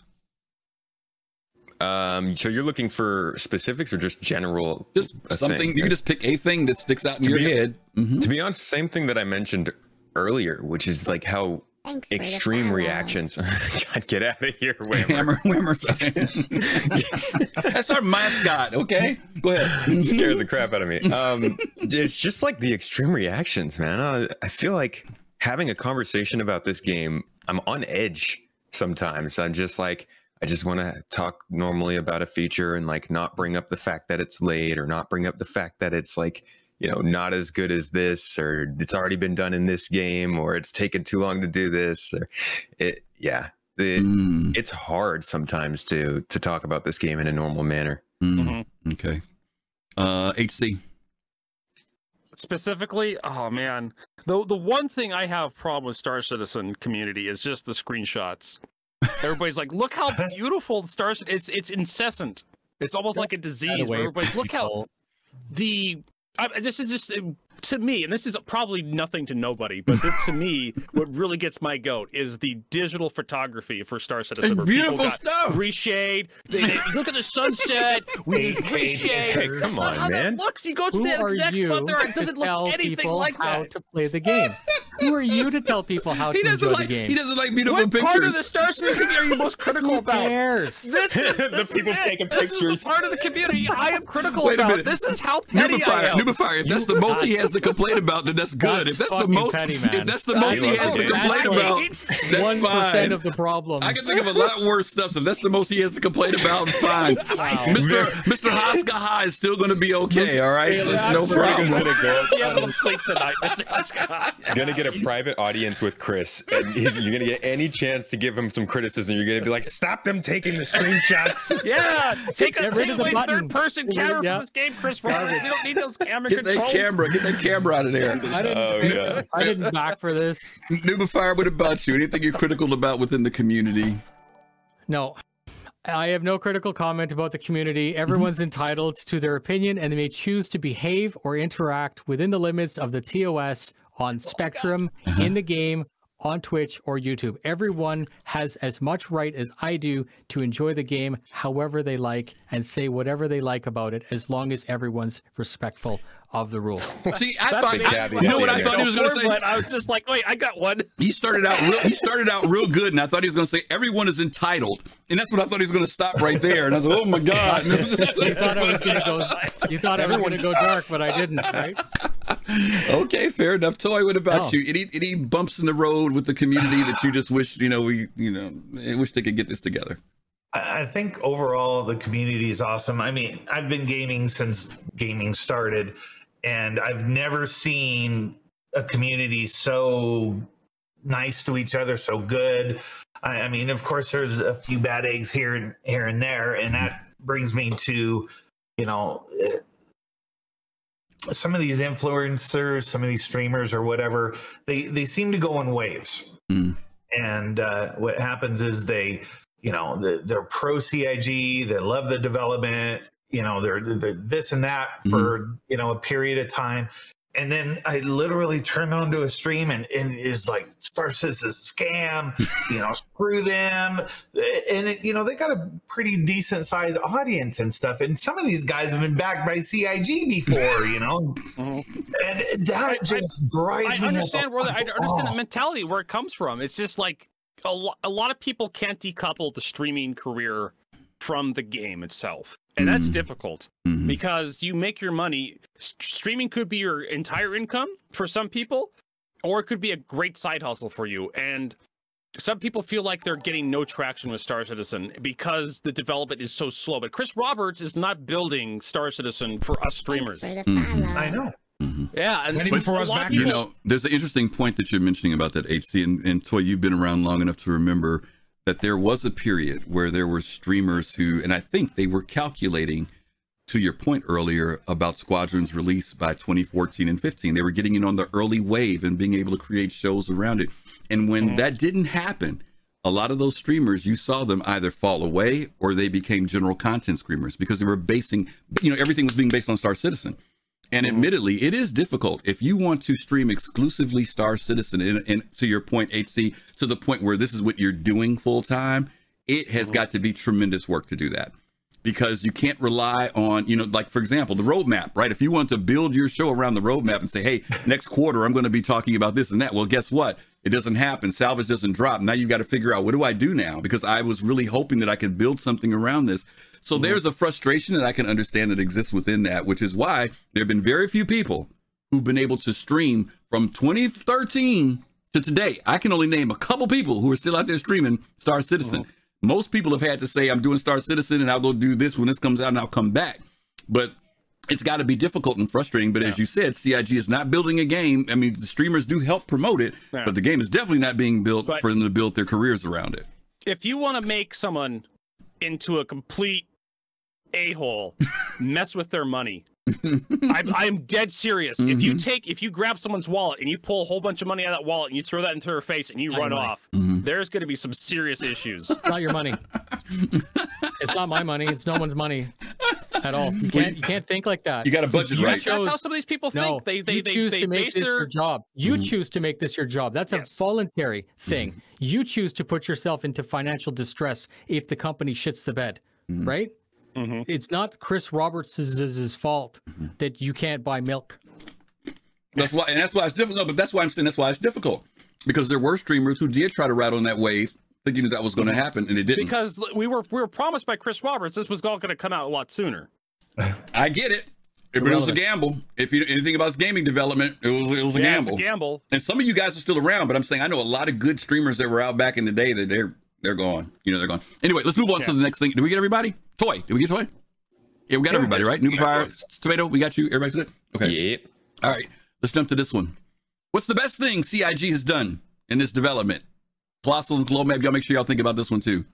Toy, let me go to you. What's the best thing the CIG has done during this development? Oh, I don't know. No, feel free. Citizen Cons, the TV shows. What's something that you think that's been that is good?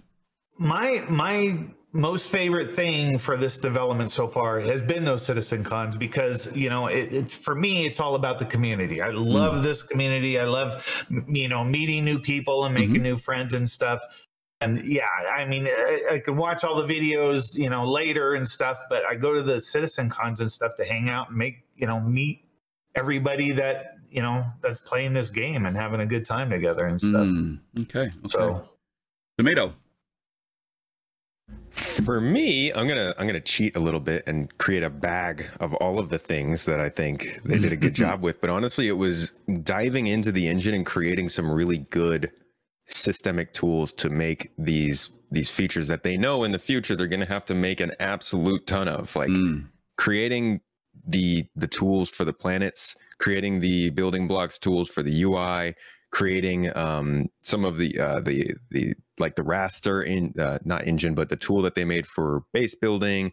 All these things have taken so long, and we've constantly been told, oh, it's the tools. And while they haven't fully proven their worth, I do think that they seem like a really great investment into moving forward with the game development. And honestly, it's probably pretty standard across the industry. I'm just really glad that they did it, and they did it for the certain things they did. Okay. HC. Planetary tech, done. Super easy. Planetary tech. That's probably like the big maypole feature that Star Citizen's foundation is essentially. Yeah. Everything's going to be built up from there. Okay. Or down if it's caves.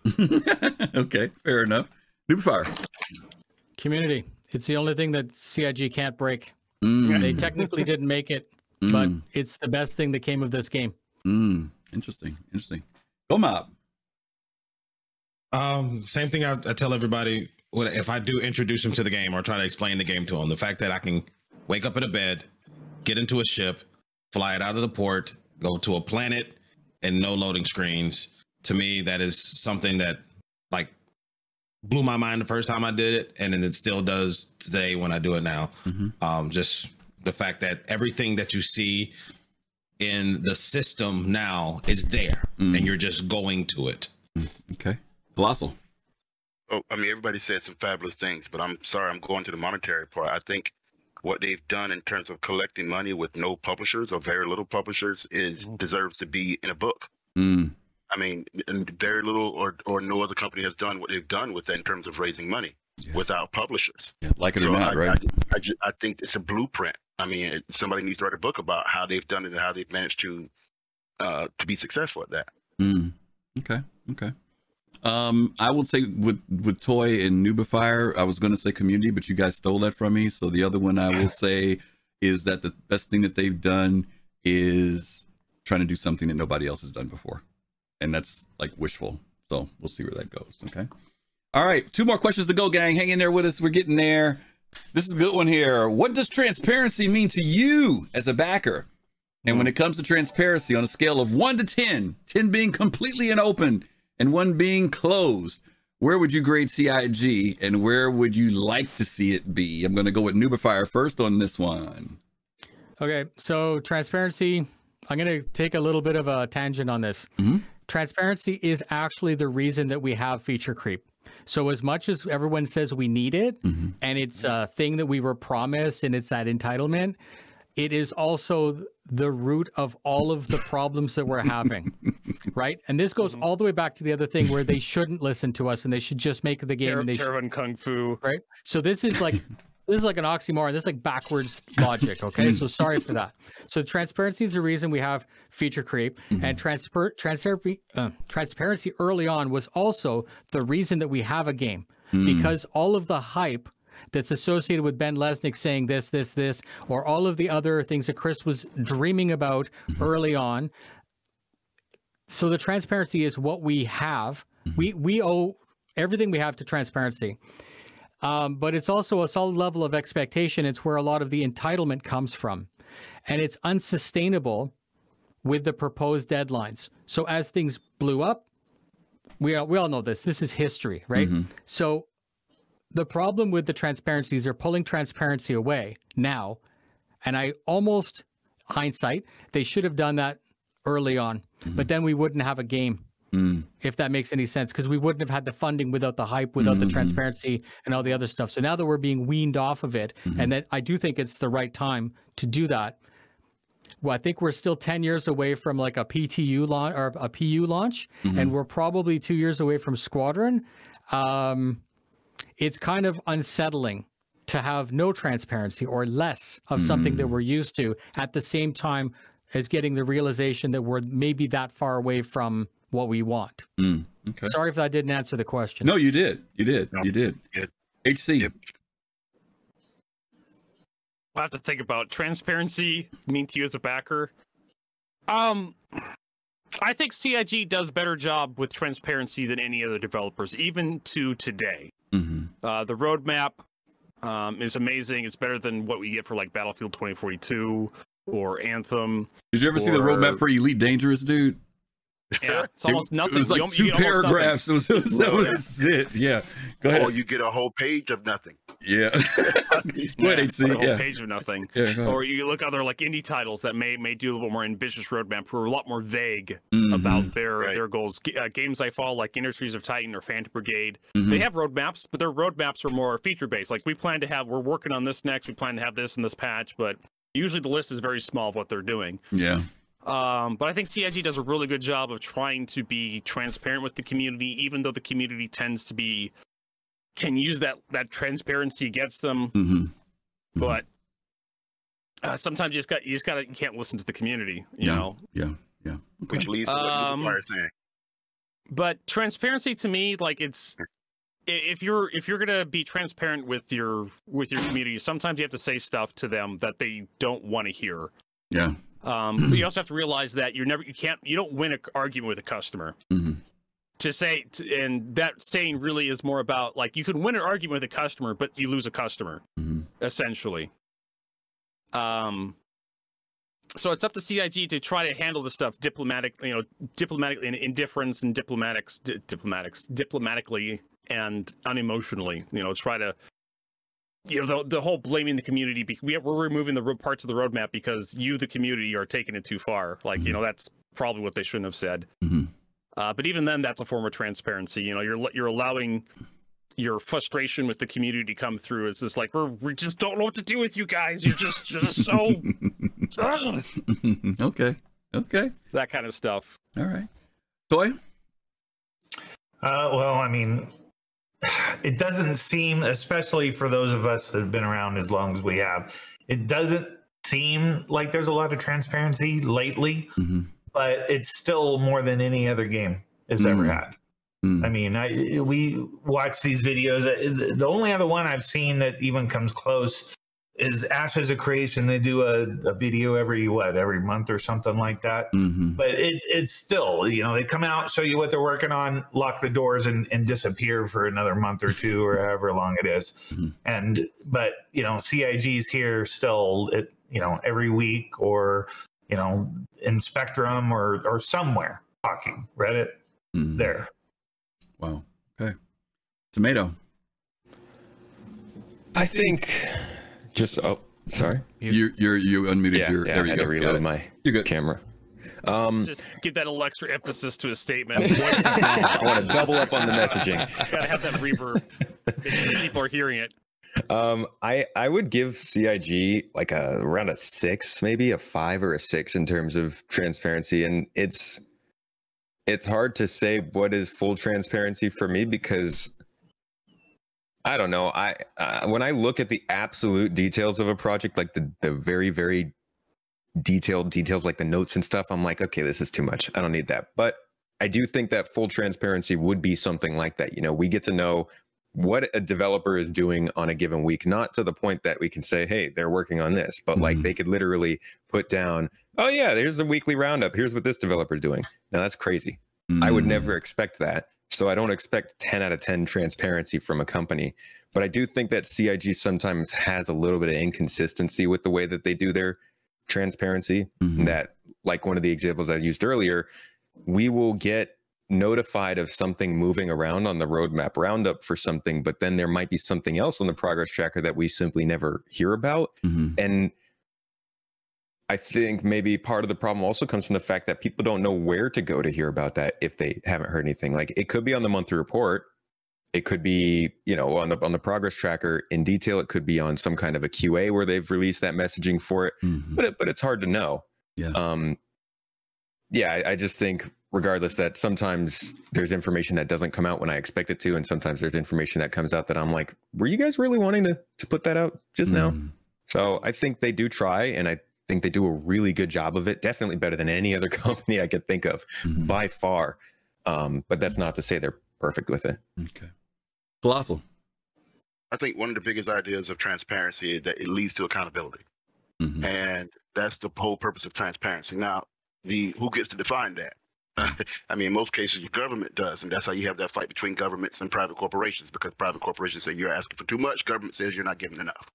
But with that being the case, when it comes to transparency, as far as Star Citizen, at first, I thought they were giving way too much. I enjoyed it. I thought it was, you know, I was looking to see what was happening with that, but we see the end result of that, right? So I thought that they were at a 7. And now with them scaling back, I think they're probably around a 5 or a 4, which is where I'd like them to be. I think the less is better. You know, just like you have on your kitchen table, you don't want a cluttered kitchen table. You want the less items, you know, less is more.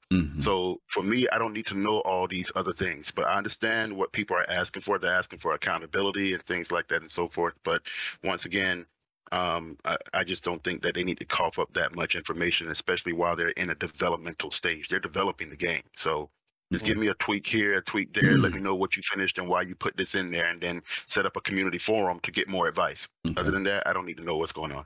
Okay. That's another good point. It's like the vibe around the game has changed a lot over the years, into the fact that 5 years ago, it was kind of like, are you really doing things? What's actually going on? Whereas now, I have a pretty decent amount of confidence in, you know, the actual flow of development now, to the point where I don't need to be told everything. Okay. Come up.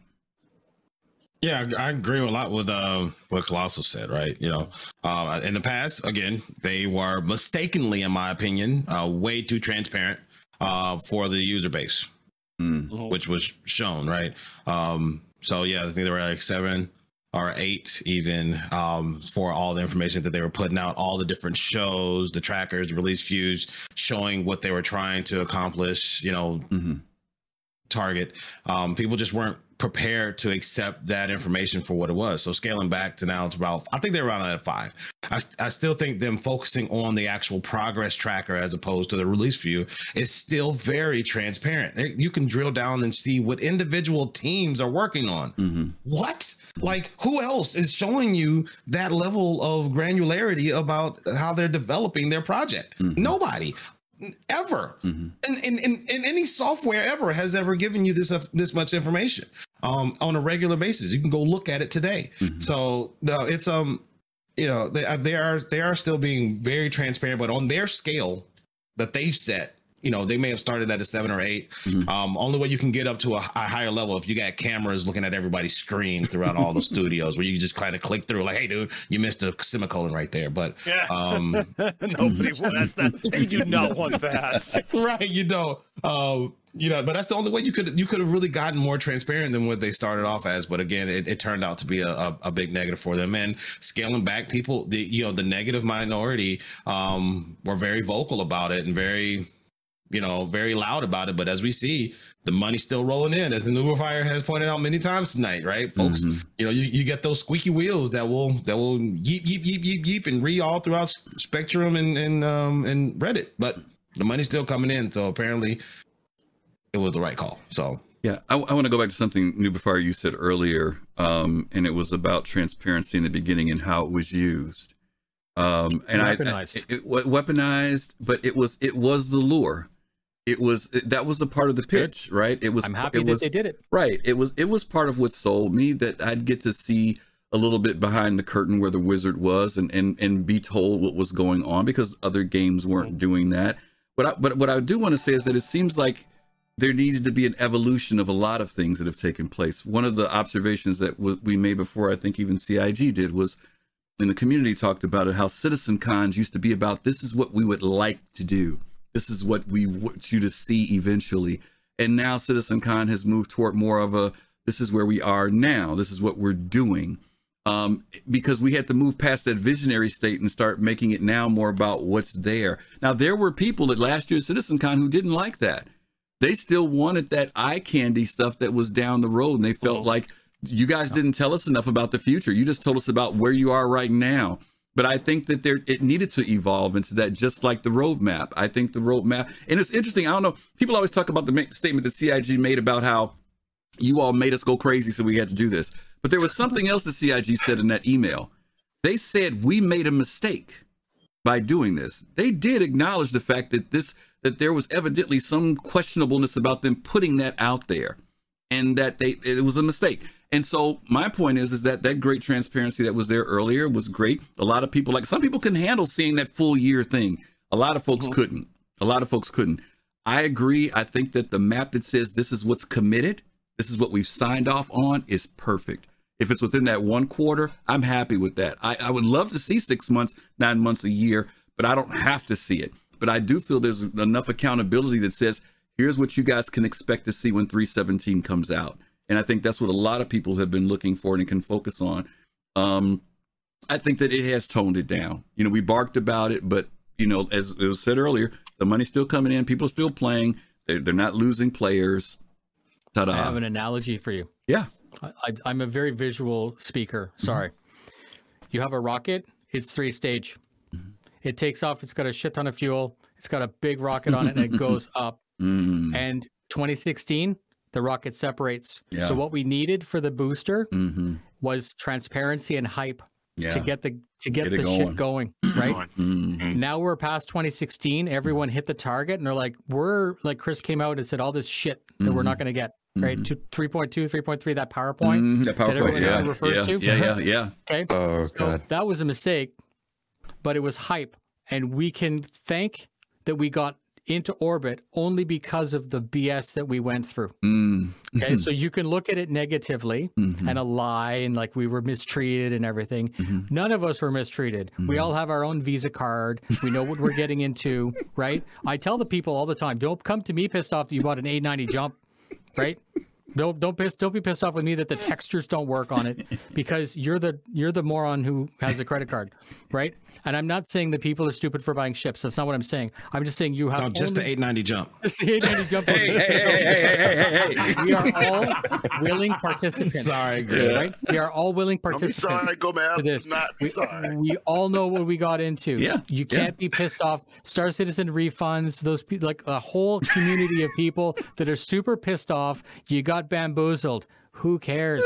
You did it to yourself, right? Sell your ships. Go play Elder Scrolls. Right? Sorry. Anyways, what I guess I'm trying to say is the rocket analogy. Yeah. The beginning, we needed the hype. We needed transparency. Now we're getting into that thing where the hype is doing more damage than good. It's destabilizing. So maybe now it's time to evolve. Yeah, move it out. Right? Yeah. Change out how business works. It's not them being assholes. It's them doing what we need. I do think that, like, I'm not a white knight by any stretch, but the company is smarter than all of us because they're the ones with $500 million of our money. Of our money. They also can see way more than us. Like, Of course they can. So this is why I'm saying, like, I can be salty. You'll never. Sorry, go ahead. Right. That was totally rude of me. Go ahead, dude. All I was going to say is that they are the experts. They've proven that they are. Yeah. All right. We have gotten through 11 out of 12 questions. We have one good fun question for our panelists. And that question is, have you ever been criticized or critiqued by your viewers? And do you have any good stories? Has anyone ever critiqued you or what you share from your platforms? And I'll start with Tomato. I mean, yeah. It could be a good critique. It could be a good critique. It doesn't have to be bad. No, go to bed. That's always fun. Go to bed. Okay. I've had some particularly. It's gotten definitely in the last, I'd say, 5 months or so. I get a lot of the standard, oh, you're too negative, or you're too positive, or you know, I'm unsubscribing to you. The other day, I got this pretty wild comment telling me that I was just too apathetic. I dismissed CIG too much. They were unsubscribing to me because I was too negative. And it was like a video of me reacting to Inside Star Citizen. I think I had mentioned that, like, oh, I wish they had included hair, you know, something in it with hair with the new character rework. And they were not having it. Gosh, what is another one? I had something else here. Did I write that down? Because they get pretty weird. I'm not gonna lie. There's a lot of interesting one. I've been told that I probably work for CIG. Oh, okay. Which I you know, it'd be nice if they paid me. You don't get paid? Like, please, can I have a salary? It was back when I actually did a pretty big transition with my YouTube channel at the beginning of the year, and I started doing more exclusive content for supporters just because of, like, the messaging I was getting from them. It seemed like they wanted it, and I had this guy who was going off on me, telling me, like, hey, no successful YouTuber cares about the money. They only do it because they love it. Then the money comes, and I'm sitting here like, dude, what? Like, how can somebody do it as their, like, how can you do it your full time and not care about the money, because you have to live some way? So I get a lot of that. I think that's generally the idea, that, you know, people don't consider YouTube to be a realistic job yet. Those are the worst critiques I get. Okay. Toy. Oh, so I have a lot of regulars on my stream, and every time I say something that makes them mad, I have this donation button where they can force me to eat crickets. I have they sent this to me. I have a PO box, so they send me spicy crickets. I've done the hot chip challenge, the death nut challenge, hot chocolate, you name it. Every time they get mad at me, they force me to do crap I hate. I've got jars of bad tasting, you know, those Bean Boozled beans that are just terrible flavors, and they just sit and just make me eat that crap all night long.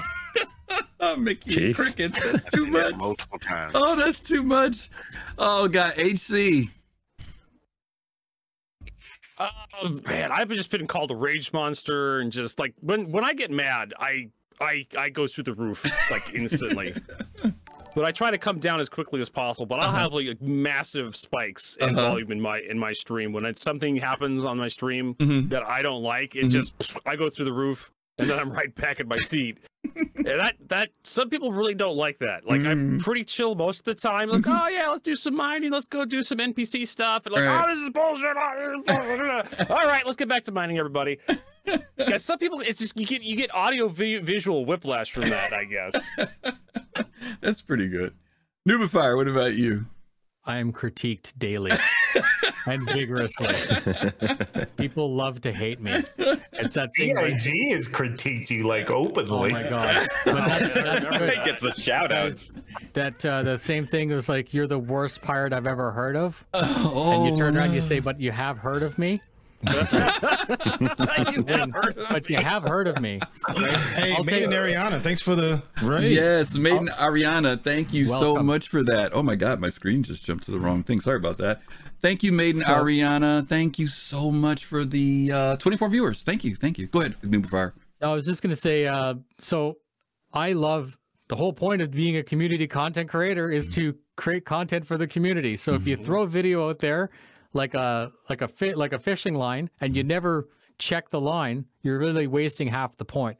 So the point is to engage with the community. So I always read everything, and I'm still small enough. We're all nobodies, but I still consider myself absolutely nobody, and I definitely have enough time to read every single comment. Some of them come back and people just outside of like completely stupid. I'll answer, not that the people are stupid, but the question or his perspective is just missing. So I'll always try once to answer nicely. And when it comes back, I'll just assume that the person's having a bad day. And I'll say, I'm really disappointed that you're having a bad day. What can I do? Do you need me to be a punching bag? Do you want me just to keep answering so you can just be a salty piece of shit towards me? Because if that's what you need, I'm your Batman. I'm your guy, right? Anyways, so I'll take those, I'll copy paste them and throw them public Discord in my Discord because the supporters there love that shit. It's like fuel, right? It's so good. Public shaming is the best remedy. Anyways, I'm going to end on this though. My favorite are when people do that and they just get so salty, but they haven't even bothered to subscribe to the content. So whatever, right? Like you guys are shadow ban. You guys have heard of that, right? Like YouTube has a thing, shadow ban. The person just goes nuts in the chat and you just shadow ban them. They can read their comment and they think that everyone can read it, but I'm the only person that can read it. It's so After 6 months, I will go query every single thing they did. I'll put it into a Google Doc and I'll email it to them. And I'll say, none of this shit, like, all of your beautiful wordsmithing, fuck you. Never made one heard it. Nobody Oh my gosh. Oh my gosh. That's hilarious. love that. That is hilarious. That is hilarious. Wow. Okay. Is there like a bot or like a macro for that I can borrow from you? No, you just go into your analytics and you go And show me pull it comments. down? You type the person's name and it comes just, up. Oh yeah, copy pasta. Dump it right into a Google Doc. I've been criticized by being too mean to Fast Card at times, but that's it.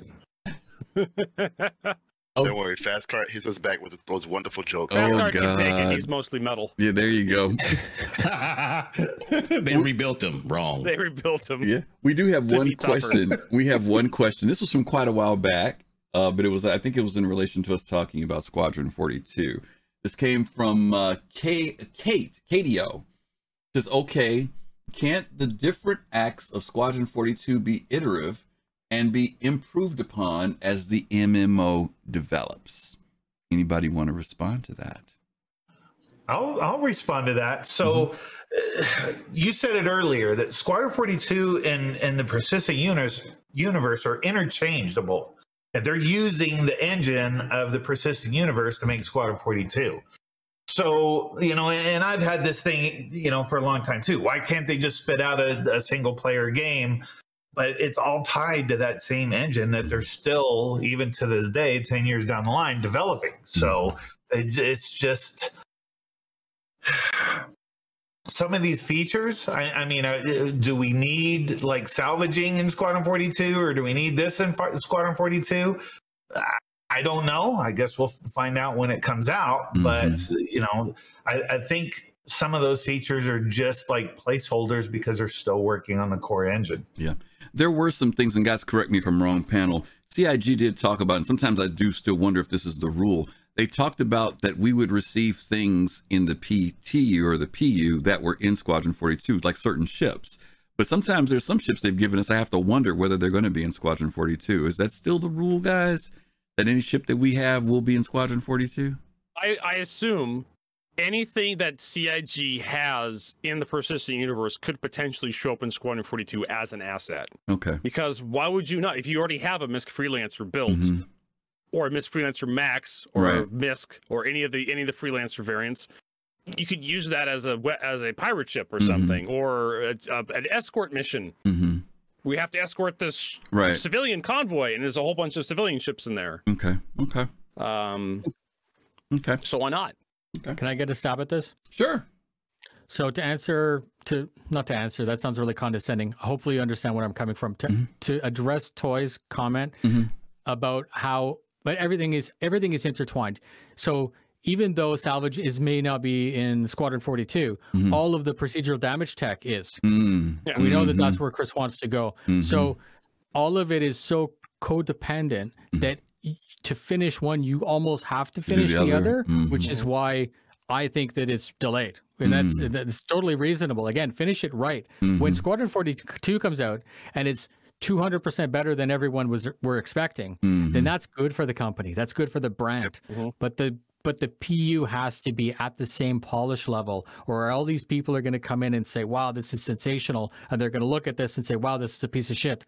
So it's kind of interesting that way. I had another thing, but it's gone, right? It's like 10 o'clock. Okay. Yeah, I know. We're going to wrap this up. We do have one other question. It's from one of our panelists, who is asking the other three panelists. This is from Space Tomato. What did you think of hover mode? Like the new revamp? Yeah. I mean, like, No, the one that got removed. The one that got removed. It was too difficult for new players with mouse and keyboard to deal with, and it needed to be revamped. It was when you came in for a landing at Port All-Star before they adjusted it in the PTU. It was just fire and wreckage as far as the eye can see. And then they changed it so it only activates inside gravity and atmosphere, and that was good. And then you go visit Levski, and as soon as you hit Levski's hangars, which had gravity and atmosphere, because Levski Delamar didn't have atmosphere, so hover mode wouldn't kick in until you got into the hangars. Then it was just more fire and wreckage. It was too hard to deal with that low speed cutoff that cutoff between, it was like 5 or 10 meters or something like that. Yeah, it was real low speed, but it was it was kind of like when you hit that speed and hover mode kicked in, you weren't ready for it. And mouse and keyboard was very drifty, so it was very, if you rotated the ship just slightly if you pitched up a little bit, if you pitched up and you turned a certain direction, it would actually roll the ship a little bit, and because it flew like a helicopter, not like a spaceship, you would immediately start sliding in the hangar. Start veering. If you hit the wall, that was it, you're done. Thank you, Uber Nerd. What's up, buddy? Thank you so much for the rate of 64 viewers, even though we're wrapping up the show. But thank you guys for coming in and stopping by. We do have a question on the floor, though. Nuberfire, what were your thoughts about the hover mode? Were you a fan? You adapted? I love the idea. The idea of making DCS in Star Citizen. The problem is that not everyone wants that. And as soon as you make it so that when you come in contact with a side of a hangar and you lose your tune and your ship, and then you get a crime stat, just because something outside of your control happens to interfere with your skill, then it's a problem. So double Dutch, right? Yeah. Both good and bad. Gotcha. Big Black Gaming, thank you so much for the 2,000 bits. Holy moly. Woo! Thank you. Toy, what were your feelings about hover mode back in the day? I hated it. I hated it for the second it went in, to the whole time it was in. I am so glad it's gone. It's like the lazy man's flying mode. I just could not stand it. Okay, Colossal, how were you at hover mode? Were you good? when we first saw them demonstrate it, we were like, okay, this is okay, Yeah. this is interesting. And then when it was implemented, then I'm gonna be like Stewie's mate. No, no, no. Okay. Go Mob. Go Mob. You guys have heard me say this plenty of times. I believe gameplay for any game should be challenging and not punishing. That was punishing gameplay. Okay. And it just wasn't fun. So I'm glad they took it out. Okay. All right, I'm going to make this real quick. We've got 2 more questions. These are the last 2 questions we're going to take, gang, because we've had our guys here for a couple hours. This is from Drazen. Is it Drazen? Drazen, I hope I'm saying that right. If you had to pick 3 deliverables within the next year, which 3 would you say, in your opinion, would be critical to keeping the player count and overall interest up? I'm going to narrow that down to one thing because I want everybody to be able to respond to that. So if there's one thing that you think would keep people, fired up about the game, HC, what would it be? One thing that they deliver. They decrease player count with stability without sacrificing stability. You don't have to come to me because that's my answer. Okay, Nubifier. They're connected, meshing and pyro. You do those, the money will flow again. Okay, Tomato.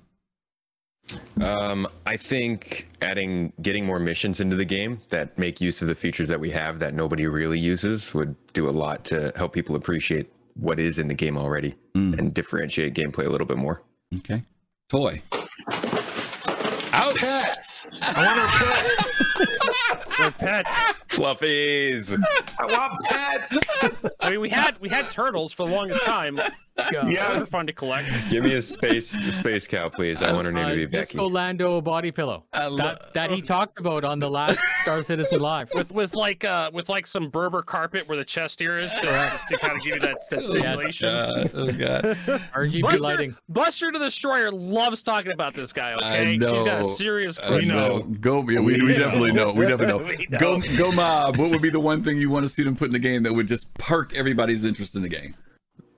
Dick Turner and I rework.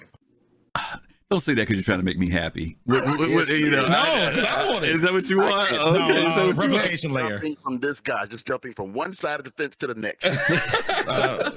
Replication layer. Yeah, replication layer and subsumption. I think if we get some of that in, things will be real cool. Yeah, I'm gonna go with player counts and meshing. Those are gonna be the ones I'm gonna go with as well. All right, and our last question for tonight: can CIG increase their staffing by 30 to 40%? Can CIG increase their staffing by 30-40% that they want to do in the Euro offices with their current funding model? What can they do?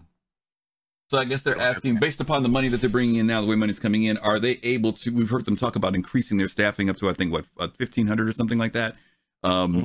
Is that doable? Does that sound doable to you guys, or does it sound like it's stretching it a bit? I honestly don't know what they can afford.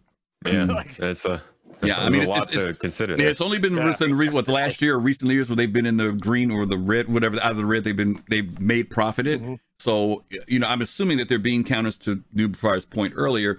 A lot more smarter folks than we are, and I'm sure that for them to make these moves that they're doing, particularly with the new offices over in Europe, I'm sure that they're paying attention to that, and their investors are paying attention to it too. So I don't have any fears about the fact that they're doing it means that they can do it. I mean, it's just as simple as that. They got people who they're paid to go ahead and give them that type of determination and predictability. So yes, absolutely. Yeah, they've got good feelings about the next couple of years, I guess. Well, they made the deal for that building during the middle of COVID too, and they probably got a hell of a deal on that. Yeah, probably.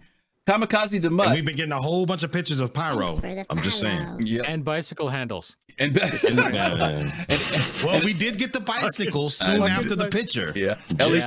Elianka, thank you also for that follow. Thank you all so much for those. Uber Nerd, thank you again for sending over the nerds to hang out with us tonight. But we are going to wrap it up. It has been a fun-filled, informative evening with some very, very cool people. What we do want to do is give you guys a real quick, we're going to let them say something before they leave, but we just want to kind of remind you guys that our Thursday show, Soul Talk, which is our community talk show, has moved to YouTube. It is exclusively on YouTube. Many of you were there last week, and we had a great time on YouTube. So just know that we're not on Twitch anymore on Thursday nights. Only this show is on Twitch.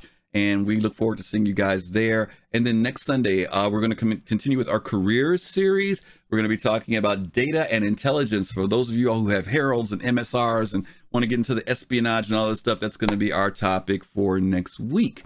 I want to thank the people that we have here tonight, but I want them to all get a chance to sign off and tell you where you can find them. So HC Vertigo, where can people find you?